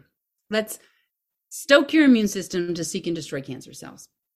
Basically, you're going to take away the lavender salts and the fun bubbles, right? Poof, apoptosis. Oh, back to John. So John, I tell him this story, and I just want to educate you because this is 2017, and this is an excellent anesthesiologist, super smart guy, who says to me in response, so do you think that what I eat can affect cancer? And I said, yes. And it has now been 5 years, and I am not lying to you. I see John all the time, and I see him often eating. And whenever he's eating, it's still the pancakes and bacon, but guess what he always, always has beside it? Strawberries. A cup of strawberries. And I'm like, hey, John, blueberries are actually even more potent. You know, you can mix it up. Wow. I am not lying. The guy is a strawberry king. Wow, that's great, man. You talk about splitting the difference. I mean, like I'm looking at that chart, and you're right. I can see why you got so excited by this. I mean, you're talking about essentially eating, not essentially, but eating the exact same thing, except for adding the strawberries. And the difference there is just amazing. It really is. So I call it a strategic side dish. I was on Rachel Ray the other day, and we were talking about eating whole food plant-based. We were talking about the 4-pronged approach to beating breast cancer. And she was saying, we were saying you don't necessarily have to not eat the chicken. And I was like, absolutely. It's all about the strategic side dish. If you have a huge salad there or a bunch of greens. Now, most people know I am whole food, plant-based all the way, like ride or die, baby. But not everybody's going to make that turn like that. And so the thing is transitioning, and you have to, in my opinion, be accepting of strides forward. If it's a baby step, fine. If it's a giant leap, awesome. But to me, just teaching someone whose plate was going to be a big steak or a chicken breast with French fries, and I don't know what else they put there. What else do you put? That's crappy. Something else crappy. In replacing that with this health food that can be an antioxidant inside your body is critical. And it's a very critical educational transformation that's going to only lead to true, like, hey, let's try a meatless Monday. Let's move that on to be Thursdays also. Like, you have to meet people where they are and encourage them in the changes that they're willing to make, and not be all or none, in my opinion. Yeah, but to that notion, you're talking about a small change. Eating a cup of strawberries and a big difference, right? Not that complete overhaul. And for people who are skeptical and they just want to dip their toe in the water, that can still lead to that immense benefit. So I like that approach a lot. Cool. Let's do it together. Yeah. Change the world. All right. So if you really want to defeat cancer, then I want you to eat like you mean it. These phytonutrients, they equal plant warfare. So you just chew and swallow that broccoli or those berries, or you sprinkle some turmeric on a rice dish and boom, you're releasing chemicals. Curcumin. If you drink green tea, you've got the epigallocatechin gallate or EGCG. If you chomp on the skin of red grapes or have a little red wine, you're releasing resveratrol, potent antioxidant. Flax seeds and avocado, omega-3 fatty acids. Our berries have procyanidins. Genistein is found in soy, lycopene in tomatoes, anthocyanidins in apples, limonene. You'd think I was going to say in lemons. Ha! It's in oranges. It's also in lemons. It's just higher in oranges. So, right? Lemon. All right, whatever. Citrus. So, Jack. All right. So, my point here is that these chemicals, they do all the fighting for you. All you have to do is chew and swallow the right foods. It's pretty miraculous. All right, peeps, let's meet frenemy number one. Insulin-like growth factor 1, IGF-1. It has one mission in life, and that is to tell everybody to grow, grow, grow. This critical growth promoter, it works the miracle of children becoming adults, right? But we only get so tall and our hands only get so big. So what is IGF-1 doing for the rest of our adult lives? Surprising to some of you, we turn over 50 billion cells a day, so they need replacing. And as a growth promoter, guess who replaces them? So IGF-1 helps post-exercise muscles repair, and it helps brain cells that need protecting. But once these tasks are complete, if there's excess IGF-1 screaming at cells to grow, then grow they will into cancer, into metastases, into the liver, into the lung, into the bone, into the brain. Somebody better stop that IGF-1 down, right? Stomp it down, I meant. Turns out you're that someone. Your brain tells your liver how much IGF-1 to produce for the day's daily activities. And it is predominantly in response to eating animal protein and animal protein alone, meat, dairy, and eggs, that stimulates an excessive amount of that IGF-1. Check this out. Over 6,000 adults over the age of 50 were followed for 18 years. And those ages 50 to 65 years old, higher animal protein levels. Catch that. Just higher versus lower protein. So we're not putting some vegans into the mix. 430% increase in cancer death and a 7,300%, that's 74 times the amount of type 2 diabetes. So this is, again, compared to the low protein group. And IGF-1 emerged as an important moderator of the association between protein consumption and mortality, since wherever the protein went, IGF-1 levels were sure to follow, just like Mary and her little lamb, which would actually happen even more so if Mary ate her lamb. All right, so notably, no such elevations in risk happened when proteins were derived from plants, only animals. If you could not respond to IGF-1 at all, you would have Laron syndrome, and you would be very short. You would have medical dwarfism, which makes sense because you wouldn't have anyone screaming at you to grow. But guess what else you wouldn't have? That's my drum roll on the desk. Cancer. Not one person with IGF-1 deficiency in the history of the world has ever gotten breast cancer. And in fact, only one person with Laron syndrome has ever gotten any type of cancer. In 2017, it was a stage 1 ovarian cancer, and she's still alive. So that's astounding. What else is astounding? No one in the history of the world with IGF-1 deficiency ever gets type 2 diabetes. Astounding again. So clearly, IGF-1 contributes substantially to the causation of all cancer and diabetes. It creates a microenvironment. It's in that bathtub that's been proven conducive to breast cancer, and it increases breast cancer's invasiveness. A study showed that women with high circulating IGF-1 levels had 38% more estrogen-driven cancer than those with low levels. Okay, this is my favorite study. So here we go. When a woman comes to me and she's like, Doc, that was a beautiful spiel, but I'm like 68 years old. I'm fat, now I have breast cancer. So it's too late for me. Like, I can't make this change because it's too late to intervene and see results. And that's when I'm like, oh no, sister, it is not too late. Let me tell you about a study. So I can tell you how to lower your IGF-1 and make more of the IGF-1 binding protein, which is like a body snatcher that retires IGF-1 from circulation.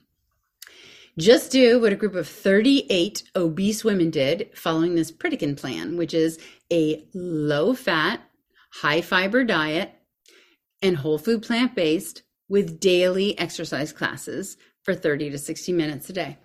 Oh, wait. Before you 38 ladies go, let me just check some blood markers, if you don't mind. I'm going to just look at a few things like your insulin and your estrogen levels. And, I'm going to take a little bit of your blood, and I'm going to drip it onto 3 different human breast cancer cell lines on a Petri dish and see what happens. Oh, some robust growth happening there from your blood. Okay, ladies, off you go for 12 years, for 12 months. No, 12 weeks. Oh, it was just 12 days. 12 days of following the Pritikin plan, and they come back. Guess what? IGF-1, estradiol, both with and without HRT, levels plummeted, and insulin all reduced between 19 and 37% from baseline, and the IGF-1 binding protein increased by 32%, all with statistically significant p-values, in case you have that statistical mind, p less than 0.05. But now let's go back to the Petri farm. Let me get some new blood. Let's get 3 fresh Petri dishes with 3 different breast cancer cell lines. And this time, when we drip the blood, breast cancer cells dramatically slow and start exploding, apoptosis. From less than 2 weeks, it is not too late for you, sister. Wow. That's why I said it was one of my favorites. It was one of the big ones that turned me. I've seen enough now. I always get straight A's my whole life, and the extra credit too. People will be like, how did you get 105 on that test? I'm like, well, you don't answer anything wrong and you do the extra credit.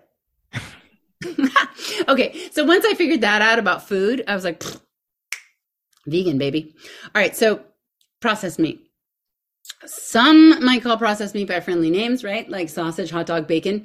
But the IARC, the International Agency for Research on Cancer, calls them potentially deadly. In 2015, 22 scientists from 10 countries met at the IARC in Lyon, France, to answer 2 questions. I'll just make it a run-on. Are red meat and processed meats bad for your health?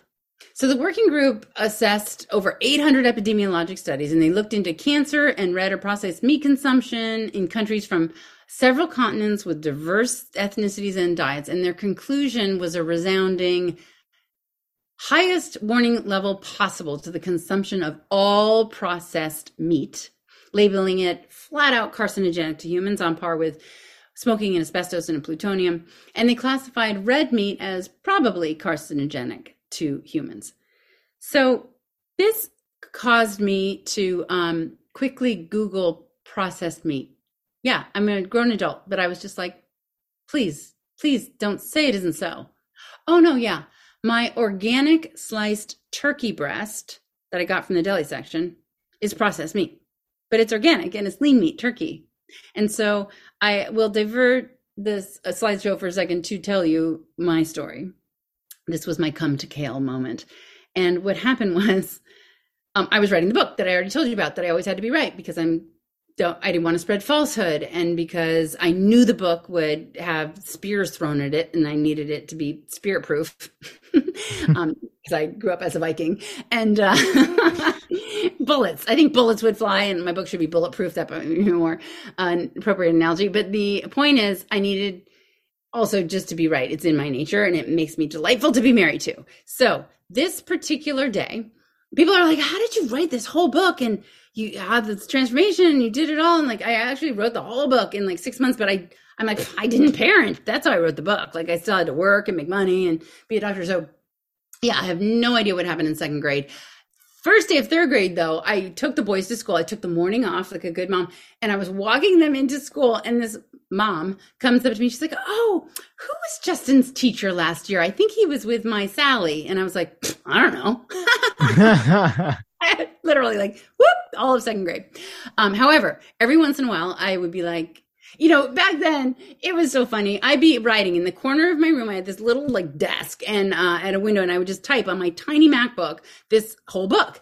And I would take Friday off, and so Friday, Saturday, and Sunday I would write nonstop for like 16 hours a day, and that's how the book came to be. But the kids were of an age back then, was at 7 years old, that they would just come up to where my room was, lie on the ground, just be like, "Mom, I'm bored." Like, it was just like this chaos in the background of writing the book. Anyway, this one morning they were going to camp on Friday. And so I run downstairs and I'm like, I'm going to be a good parent for a second. And I'm going to make their lunches. And I am a product of the 80s. So I graduated high school in 1987, which means that I am a product of carb fear. So bread, pasta, rice, and potatoes, just look at that stuff and it makes you fat, right? So like any loving mother, I was passing my carb fear on to my children. In other words, I was making sandwiches without bread. So what I did was I took an organic, I'm saying this out loud, organic processed meat slice. It was turkey. It gets better. I put a mozzarella stick in it. And then I put it on a big bed of lettuce and rolled it up. I could have just been rolling up cigarettes, but I didn't know it. And I put it in their lunch boxes with some fruit, and off they went to camp. And I am not lying when I say I went back up to my little corner to start writing, and that's when I came across the IARC ruling. Oh, I'd never read it before. Of all the days. This was the day. I was in a complete panic. I cleared it with Andy. And then when I heard their little feet coming through the door, I was so grateful they're still alive. Run downstairs. Boys, come here. They're like, what, Mom? Come to the fridge. And with tremendous panache, I swing open the refrigerator door and I say, "Boys, we're going vegan." And they were like, "Yeah, what is vegan?" That was it. We literally cleared out the fridge. I had 4 paper bags filled to the brim with like the salmon we were going to barbecue for dinner, my cheese therapy drawer with my 5-year-age Gouda, my Manchego and Brie, and all of it just went in these bags. And I, to be honest, drove 1 mile to my 90-year-old parents' house and said, "Here, it's too late for you." You know that that's not true. But my mother would never speak to me again if she knew I had thrown away all of that perfectly good carcinogenic food. So, they grew up in the Depression. They really would have lost it. So they were going to buy it anyway. I just saved them hundreds of dollars. Okay. Were your kids at that young age able to grasp like what it then meant to be vegan and the reasons behind it? Did you try to explain that to them? I did. So they were a couple days past 8. They had just had their birthday like 3 days earlier. And that night, which was a huge thing, because literally I did not spend a second. Either I was working or writing that book or maybe sleeping. But this night, after springing that on them, we sat down and watched What the Health. And at 8 years old, they got it. They got it so rapidly that this is how it transpired. I allowed a cheat day, even for myself. I was like, okay, this is a little extreme. Like, let's, we're doing this and this is why. And What the Health helped to explain that. But, once a week, you can pick a day. And if you want pizza or ice cream or, you just let me know if you want chicken or barbecued salmon. I was thinking I want my sushi back. And so that week went by. They were so good. They came back from camp the next day. And I was like, "How'd it go? What'd you eat?" And they're like, "Nothing. We had fruit and chips." And I'm like, "Well, they have veggie burgers, don't they?" "No, Mom, they have cheese inside them." And I was like, "You asked?" They were like, duh. Like, I was blown away that it wasn't a slice of cheese on top. They were like, "Are these made with cheese inside?" And score one for your kids. That's impressive. It's crazy impressive. So what's even more impressive is that they could pick their own cheat day. It didn't have to be like family cheat day or whatever. And they went to a birthday party of all things, but it was summer. And then they came home and I said, "What happened? Did you guys have pizza or what was it there?" And they're like, well, we looked at it, but we don't understand why would we have a cheat day? I love your kids. I absolutely adore your kids. Thank you. I mean, it's just in their DNA. Like, I can't even take credit. They blew me away with that. They not only understood the negative effects on their bodies, like they'll come home from school and be like, Mom, so-and-so has Lunchables every day. She's so going to get diabetes. But then you get the animal cruelty and the climate change and the carbon footprint. They get it all. And they're full on in. Like, they can do what they want when they're adults, but there's no sign of it stopping. I mean, it's really one of the sweetest moments. One of the cutest things that really tugged at my heart was only about 6 weeks into it.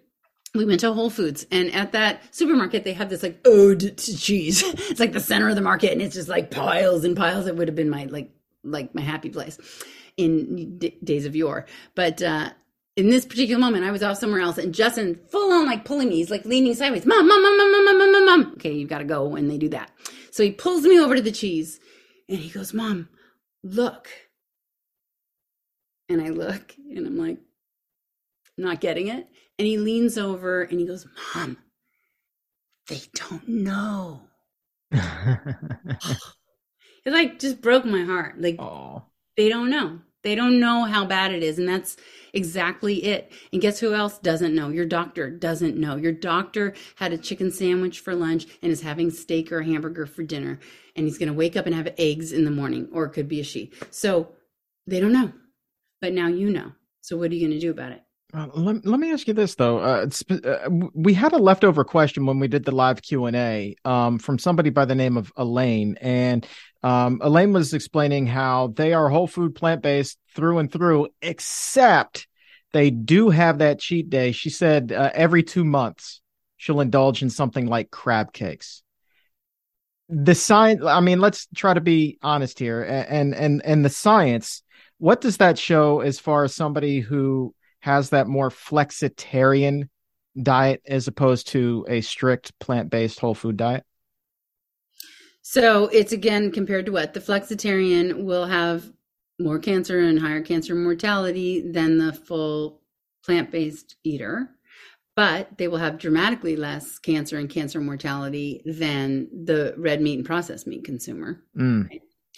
And as far as Elaine goes, your cells are never going to notice a couple bites of something animal-based every 2 months if you're truly plant-based. But get this is a fun study, and it's hot off the presses. It came out in June 2022. They followed just over 65,000 women. I might be talking about this, but anyway, I'll talk about it now. 65,000 women for, get this, 21 years. And they found that those who followed a whole food plant-based diet, a healthy one. This is the whole point. Everybody was whole food plant-based, but they divided them into healthy and unhealthy. So unhealthy, of course, is going to be higher saturated fat and processed and highly refined foods, tons of sugar. But still, everybody's plant-based. And so the healthy eaters had dramatically, statistically significant less breast cancer. But the unhealthy plant-based eaters had 20% more breast cancer. Wow. Interesting, right?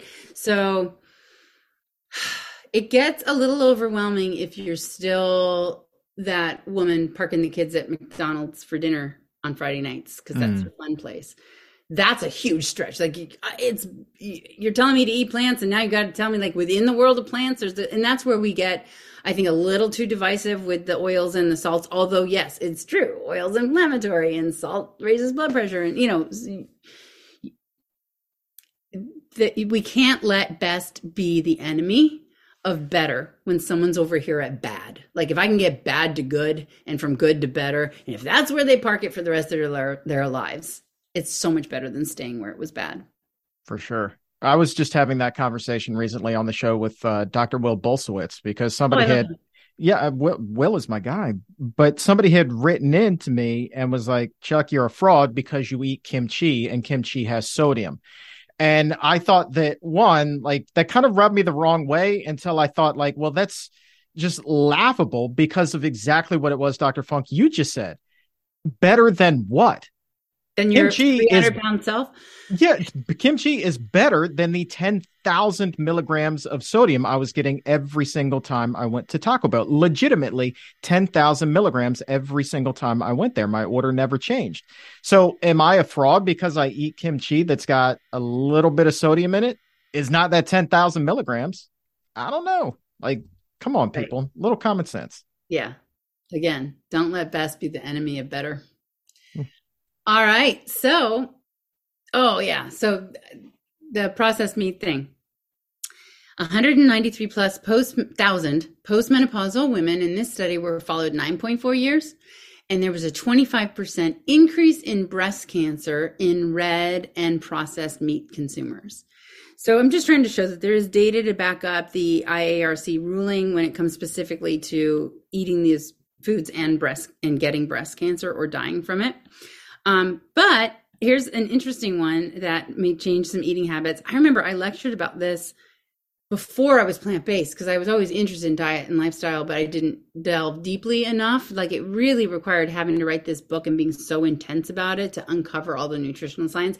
But this is a stat, it's old, 1998. So I would go lecture. I was the director of patient education back in my early career at Cedars-Sinai Medical Center. And these lectures were like very poorly attended. It was like by 5 old ladies who were hardly listening.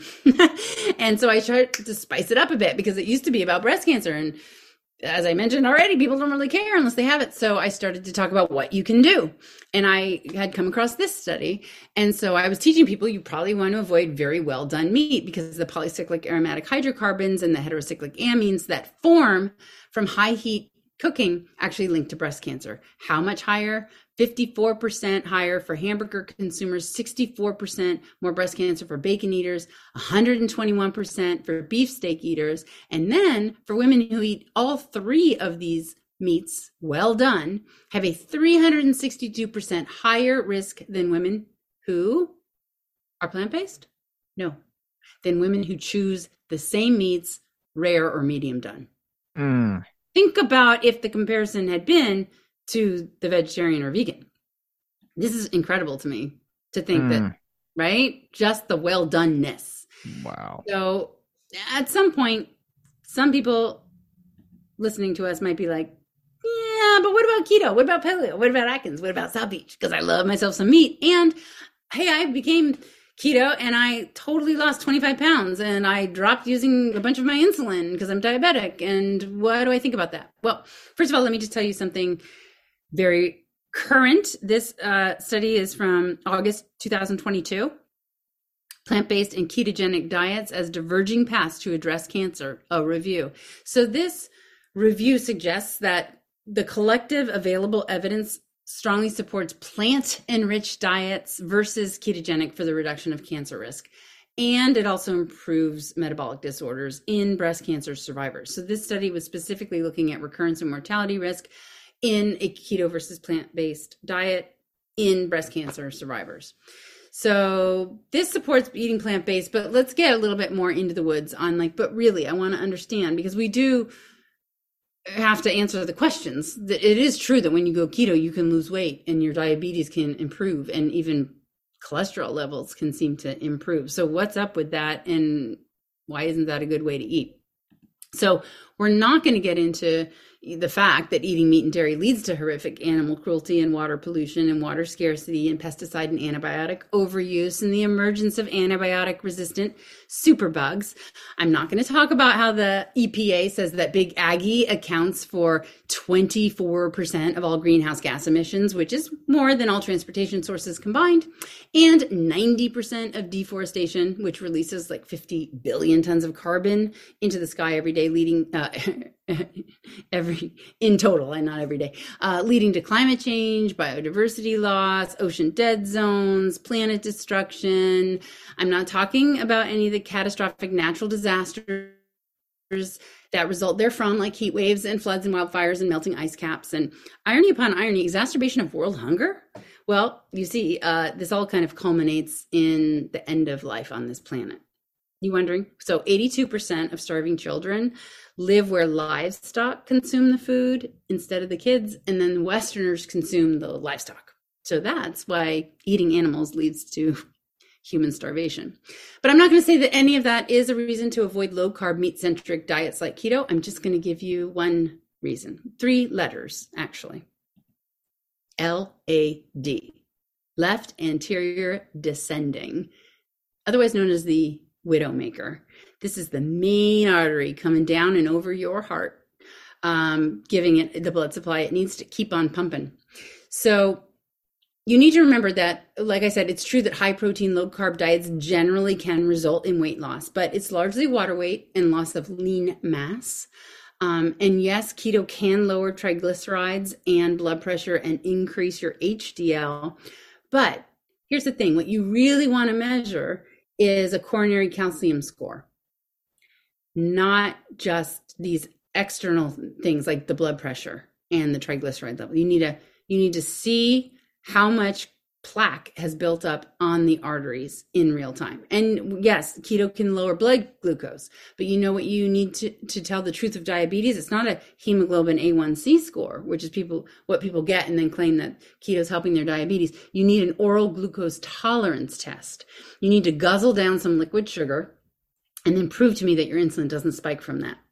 So you've got to do all this actually in like 10,000 people who've been keto for say like 10 years. And then you have to compare them to 10,000 more who have been plant-based for 10 years. That's how you arrive at randomized controlled trials. And we don't have that. And we're probably never going to have that. And the keto studies that we do have that make bold claims about reversing illness, really look at them. They have a follow-up of weeks and at most to months. There is no high carb plant-based comparison group in them. And they're not long-term and they're not large volumes. So until we have them, well, they may never be done, probably never. Also, ketogenic eating is hard to sustain long-term because you don't poop. Other reasons. But okay, so back to the widowmaker. Some of you probably know that you're looking at a photo from the landmark 1990 work of Dr. Dean Ornish in the Lifestyle Heart Trial, where he took all of these 28 cardiac patients and assigned them to either an experimental group, which was low-fat vegetarian, stop smoking, less stress, and try to exercise, versus the other group in care as usual, right? Oh, wait, before you guys go, let's do some quantitative coronary angiography. And that's what you're looking at. So we're going to inject some dye into your vein and we're going to take a picture of what that dye does when it comes to the heart vessels. And there's so much plaque right here, it's barely getting by. And it just needs like one more hamburger before, boom, that sucker is totally occluded. And without its blood supply down here, the main ventricle of the heart is not going to be able to. It's called a heart attack and sudden death. Okay, so off they go, right? We've got our group eating more vegetarian and trying to exercise. They go away for a year and they all come back and artery wide open. No medications, no surgery, just kale. Okay, not just kale, but plant-based eating and some diet and some lifestyle behavioral change. You know, I highlighted that this trial happened in 1990 because I went to medical school in 1992 and I didn't hear a single peep about this complete game changer until I was writing the book in 2017. So 2 years after we found out that not pills and procedures, but plant-based eating could reverse the number one killer of people on the planet, I didn't hear anything about it. So I'm like, wait a minute. Was it published in Green Leafy magazine? Oh, no, it was in the Lancet, like the most reputable medical journal on the planet. So then I thought, well, he must have lied. That's why no one talks about it. Oh, wait, but then there's this guy. So Dr. Caldwell Esselstyn, I call him Essie. I went to his house. That's his house. We're standing in the kitchen and there were all these family members around and I just like rolled on in and I was like, hi. And I thought they would notice me. I'm like, I'm going to live here forever because I love that Esselstyn family. They are all so amazing and wonderful. Rip and Jane and Anne. Okay, back to this guy with the audacious title of his book, Prevent and Reverse Heart Disease. Let me go back to it. So this book, if you don't know it, is an astounding book because it documents a 20-year plus nutritional study on 200 cardiac cripples. It is the longest study of its kind ever done. And he, just like Ornish, once again showed that plants deliver the angiographic proof of like blood vessel to bam, artery wide open. So, you know, as Dr. Michael Greger likes to point out, there is only one diet in the history of the world that has been scientifically proven to slow, stop, and even reverse the number one killer of you and everyone you love. And it's powerful, right? And it not only reverses heart disease, but it's also been proven to prevent or slow or stop and even reverse other killers, right? Stroke, Alzheimer's, diabetes, obesity, other cancers besides breast. So honestly, when bacon and bulletproof coffee can do all of that, then our keto loving patients or friends are going to have my attention. But until then, which frankly is going to be never, I'm sticking with the kale. I usually when I'm doing like a live presentation and I've gone through much of what we've talked about, I'm chatting with a carnivorous audience, right? And I think to myself, like literally, I'm all like at this point, like, oh, what's that sound? Ding, ding. Oh, it must be the sound of plant-based converts getting their vegan wings. It happens every time. I'm all like, and then suddenly, ooh, Doc, I have a question. Yes, what is your question? And it is, the chicken is okay, right? No, it's not. So look at this study. 35,000 plus women are followed for 8 years, 1,850 subsequent breast cancers develop. And now, here we got it. Compared to no meat consumers, eating red meat increased that breast cancer risk by 41%. Processed meat consumption increased breast cancer risk by 39%. And chicken, there it is, increased it by 22%. Wow. So, no to chicken. But, are you serious? Is fish okay? I get that every time. Wait. Dairy's okay, right? You're not talking about butter, are you? Or eggs that you're not, check out our podcast from before. Was it last year? Last year we did a lot of fun, maybe 2020, but just check out me and Chuck. I do a deep dive into dairy. I do a deep dive with slides into eggs. Like I really did talk about all of this before. So if you want to get into the weeds with it, there's some beautiful podcasts that Chuck did with me. But I'll just give you this one overarching study that answers the fish and dairy and egg question. Sort of. I mean, no one study is going to like be the be all end all for people. But this is a biggie. The Adventist Health 2 study followed 69,000 people for just 4 years. And eating meat was categorized as eating was categorized as eating meat, about half of them, 33,000 plus, versus vegetarian, 35,000. And in that just 4-year period, almost 3,000 cancers developed, 5.1% in men, 3.8% in women. This is a really cool study. So relative to the meat-eating group, the vegetarian group had 24% less cancers. But here's the interesting part. They subdivide it. Eating is now subcategorized in the vegetarian group as being vegan. We had 4,922 of them. No meat, dairy, or eggs. Pescatarian, along the lines of your prior question, Chuck, that someone had asked in the live Q&A. Pescatarian eating, we had 7,000 of them, but we had 20,000. This is what I typically think when I think vegetarian, is a lacto-ovo vegetarian. And then a sometimes meat, semi-vegetarian, 4,000 people. Now, when we do the subdivision, vegans are the only subgroup to show a statistically significant 34% drop in breast and gynecologic cancers relative to meat eaters. So what you're seeing is that the addition of fish, the addition of a little milk and cheese or eggs, the addition of an occasional salmon fillet of what is that called? Steak, steak fillet. Occasional, just basically negates the anti-cancer properties of the food. So that's the answer to fish and dairy and eggs. I'm going to provide a little neat and tidy checklist for you guys for when people are like, but, right? But what about, because I get that all day long. So I have a thing that I go through in my head. So what about fish, or what about dairy? First of all, there's a cellular response to eating animal protein and animal saturated fat that your body can't help but make. So we could care less how happy and sustainably raised that beef patty was before it was beheaded.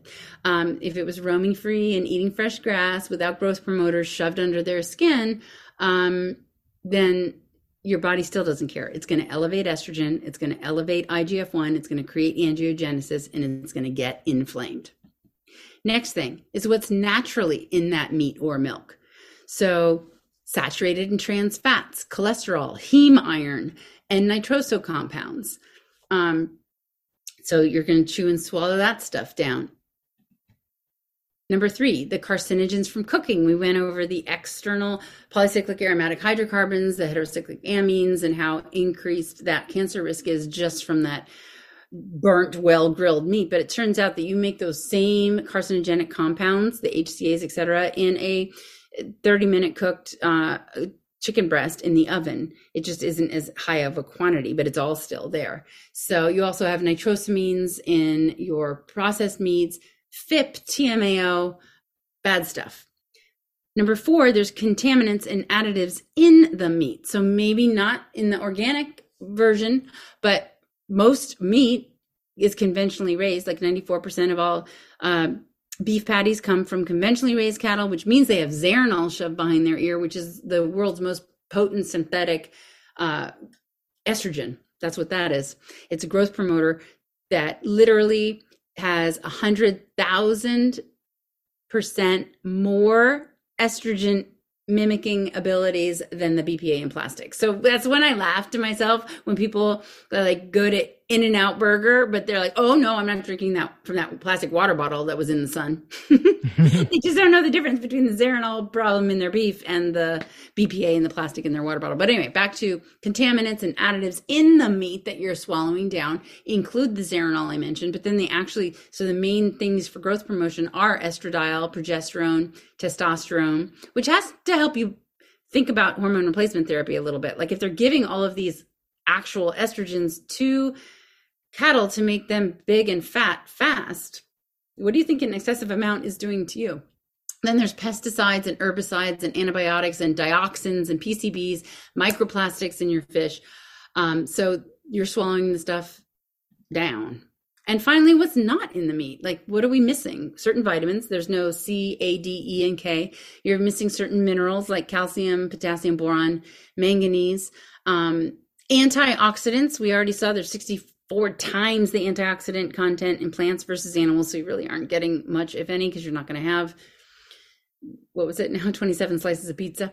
There are no phytonutrients because until the meat industry injects them, like we talked about, plant-based nutrients are missing from meat. There's no water, and my personal favorite, there is no fiber. So this then leads to the next question: where do I get my protein? And the answer is you need about 0.36 grams of protein per pound. It's about 50 grams of protein a day if you're under 65, and I like to see more like 65 grams if you're over 65. But it's really easy to get, and as long as you're not gluten, if you don't have celiac, which 1% of people do, you can have seitan. Seitan is packed with protein, a third of a cup, and it's like this chewy, meaty. If you've never had it, check it out. 21 grams of protein in a third a cup, so you're almost halfway to your goal. Soy, tempeh, tofu, edamame, just a half cup, has 20 grams of protein. Lentils, a cup, 18 grams. Soy milk, by the way, has like 8 grams of protein, so not as much per cup. Beans, 15 grams of protein. Nuts and nut butters and seeds, 7 to 10 grams. Peas, 8 grams. Quinoa, 7 to 9 grams. Quinoa and soy are whole complete proteins. They've got all the amino acids, essential and non-essential. Wild rice has like 6 grams. Steel cut oats has 5 grams. And the list goes on. I never count my protein. I know I'm getting enough. Basically, no doctor in America has ever in the last, century diagnosed kwashiorkor, which is a disease that comes from a protein deficiency. So we're getting enough protein. Don't worry about it. I'm going to conclude today by just sharing a few things that are completely free, and I'd love for you to know about it. One is Power Up, pinklotus.com. Go to Power Up. This is just an amazing free online community where we're bursting with ways to connect with each other. You can educate yourself. You can hold a fundraiser if you're, say, with breast cancer and needing reconstruction and are underinsured. We have events listed here, but a couple of my favorites to highlight. One is called Breast Buddies, and it was born out of my reading this study. The LACE study followed over 2,200 early stage women with breast cancer for 10.8 years. And those who reported out low levels of social support from friends and family or a lack of religious and social participation were 58% more likely to have died during the decade of follow-up than those with low levels of support. And remember, these are early stage cancers, so we weren't really expecting them to die. And it just really highlights to me the impact of psychosocial connection and support and friendship and feeling accepted and loved. And not everybody has a BFF. Not everybody has a family that they like.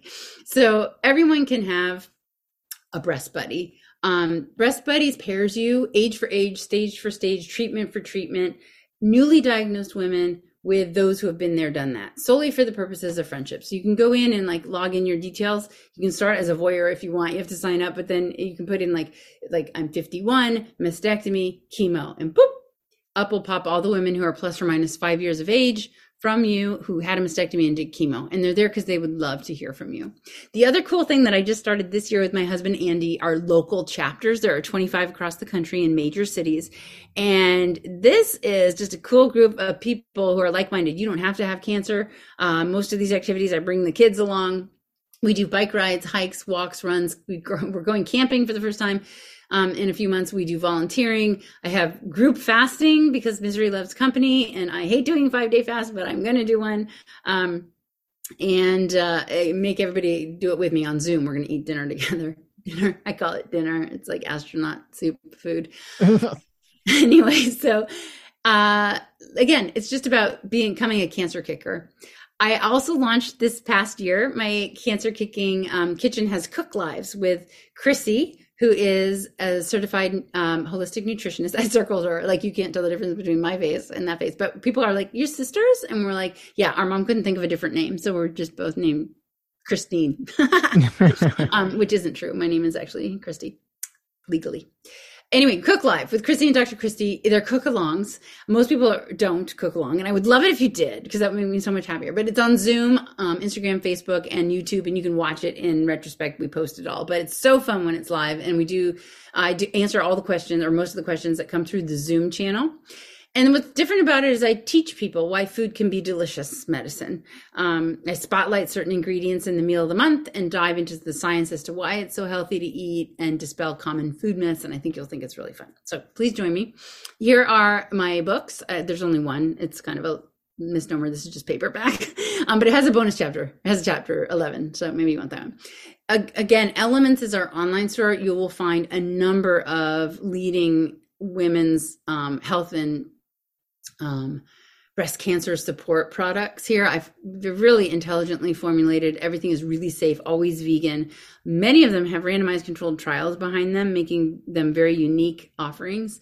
There's the non-estrogenic menopause miracle, which people cannot stop taking because then they have all their hot flashes and mood swings come back. It works incredibly well. So anyway, please check out the store. And then finally, don't forget, letsbeatbreastcancer.org. We are live and in action all year long, but particularly in October, we hit it hard because we've got all of our live giveaways going on and Zooms every Thursday in the month of October. So don't miss out on your chance at cool giveaways and weekly newsletters. Join us as we all beat breast cancer by following a plant-based diet, exercising regularly, minimizing alcohol, and maintaining an ideal body weight. Love it. I feel like we have just learned so much over this past, I would say an hour or so. I'm not even looking at the clock, but I mean, there's just so much there. And the only question that I have left for you is, it goes back to something you talked about really close to the start of the show is, that sugar cube size cancer cell. Like, how were they able to determine that it sheds 3.2 million of these cells like every single day, like 3.2 million. Like, did somebody sit there, Dr. Funk, and count them individually? I mean, that is just boom, mind blowing to me. So this was a 1974 study conducted by the NIH. And what I did tell you is that it was studied in mice. So they took human breast cancers and grafted them onto mice. I'm so sorry, little mice, I am. But I now have this fact, so I'm going to spread the fact. Thank you, mice, for sacrificing yourselves to tell us. To me, something like that's a call to action. Like when you hear that, you just got to be like, wow, God or that extra broccoli I had saved me, because I didn't even know about plant-based before I had my diagnosis.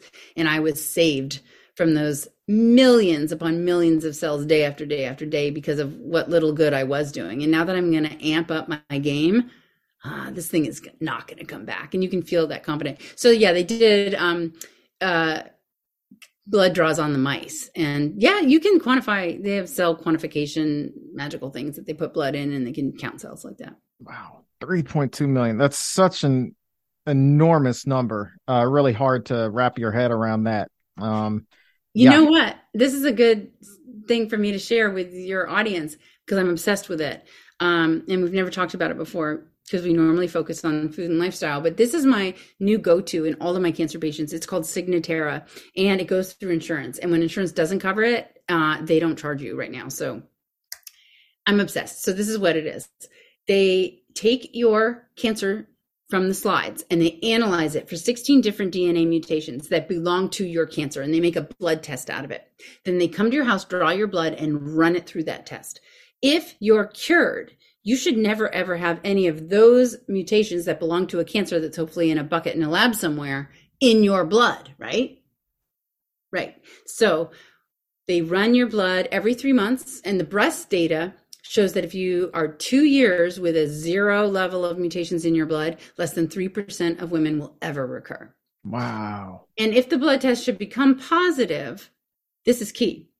9.5 months from now in the breast population is when a PET CT will light up, or symptoms will show up like bone pain, or tumor markers that we test like CEA will rise up. So you have this almost 10-month window in which to intervene, because you know the rogue cells are coming and they're coming back, but you've got 10 months to do things to make sure that that never happens.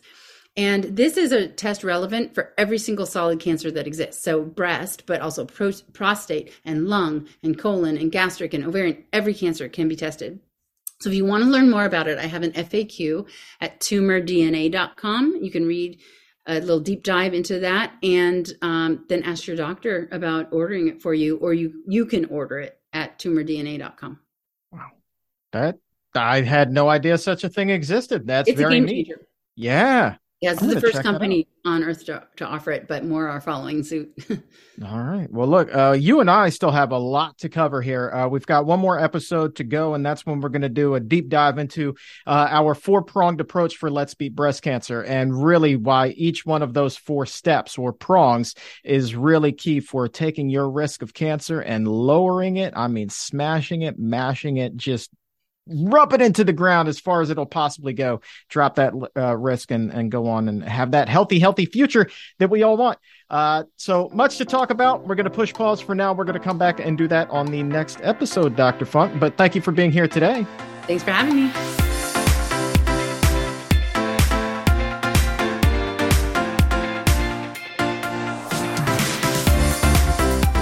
One show still to go with Dr. Funk, and the next one, the last episode in our 3-part series, we will be shifting the focus to the 4 steps for our approach to beating breast cancer, including FOOD.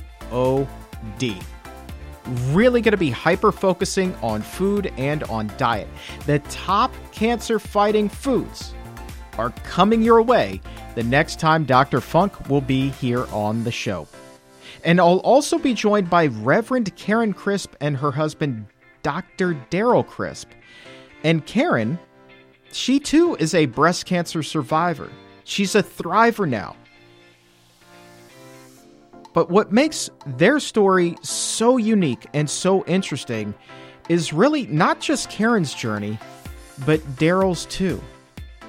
because when Karen was diagnosed, it was a double gut punch for Daryl. It was like deja vu because years earlier, Daryl had lost his first wife to this wretched disease. But this time, my friends, things would be different because it was Daryl who discovered the power of lifestyle medicine.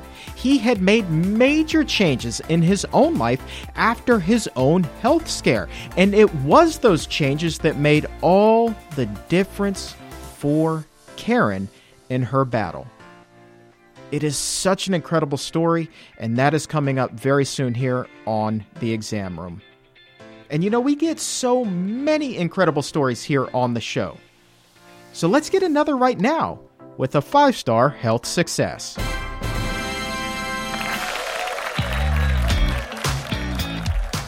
Karaoke, I like that name. Karaoke left a 5-star rating and shared their success with us on a review on Apple Podcast. Karaoke writes, I've lost weight listening to these podcasts just by walking my dog every day for 12 months. And because I'm doing it slowly, I don't have any loose skin. I'm staying the course, and the recipes for fighting breast cancer are phenomenal. Karaoke, thank you so very much for writing. Jekko, also with the 5-star success. And Jekko writes, this is my go-to podcast for health and inspiration. It is my first choice on my daily walk. The inspiring stories and research-based health information keep me on track with my goals, and I love the interviews and the doctor's mailbag. Thank you for all you do to improve the health of everyone and promote the changes needed for a healthier planet. I'd love to hear that. I love to hear that. Especially the fact that they're walking. That was such a big part of my story. I didn't go to the gym. I just started walking, and then I got up to 5 miles a day every day. And I would just put on my favorite podcast or listen to music, and I would just go. So I completely understand where Jekko's at and Karaoke's at, and hopefully where you can be at as well. I hope that you are getting a 5-star health success out of this show for yourself. And if you are, we would love to hear about it. Love to hear how you're taking this information to improve your own health. If you would take a moment to let us know, leave a review right now, a 5-star rating and a nice review on Apple Podcasts, Spotify, or wherever you get your shows. Leave that review and we will do our best to read it here on the next episode of The Exam Room for another 5-star success. And speaking of the next episode of The Exam Room, Dr. Neil Barnard will be back on the next episode for another live Q&A. The Exam Room Live is back filled with your questions and Dr. Barnard's answers. 2 ways that you can join us: noon Eastern, 9 a.m. Pacific on YouTube or on Facebook. Watch it there, get your questions answered live. Or if you've subscribed to the show on Apple or Spotify, wherever, you'll get it delivered to you first thing on Thursday. But for today, that is going to wrap things up. I want to say thank you one more time to Alison Tierney and Dr. Kristi Funk for continuing our Let's Beat Breast Cancer series and helping to raise our hope, our inspiration, and our health IQs. And for everyone here at the Physicians Committee, I am the weight loss champion, Chuck Carroll. Thank you so very much for listening. And remember, as always, keep it plant-based.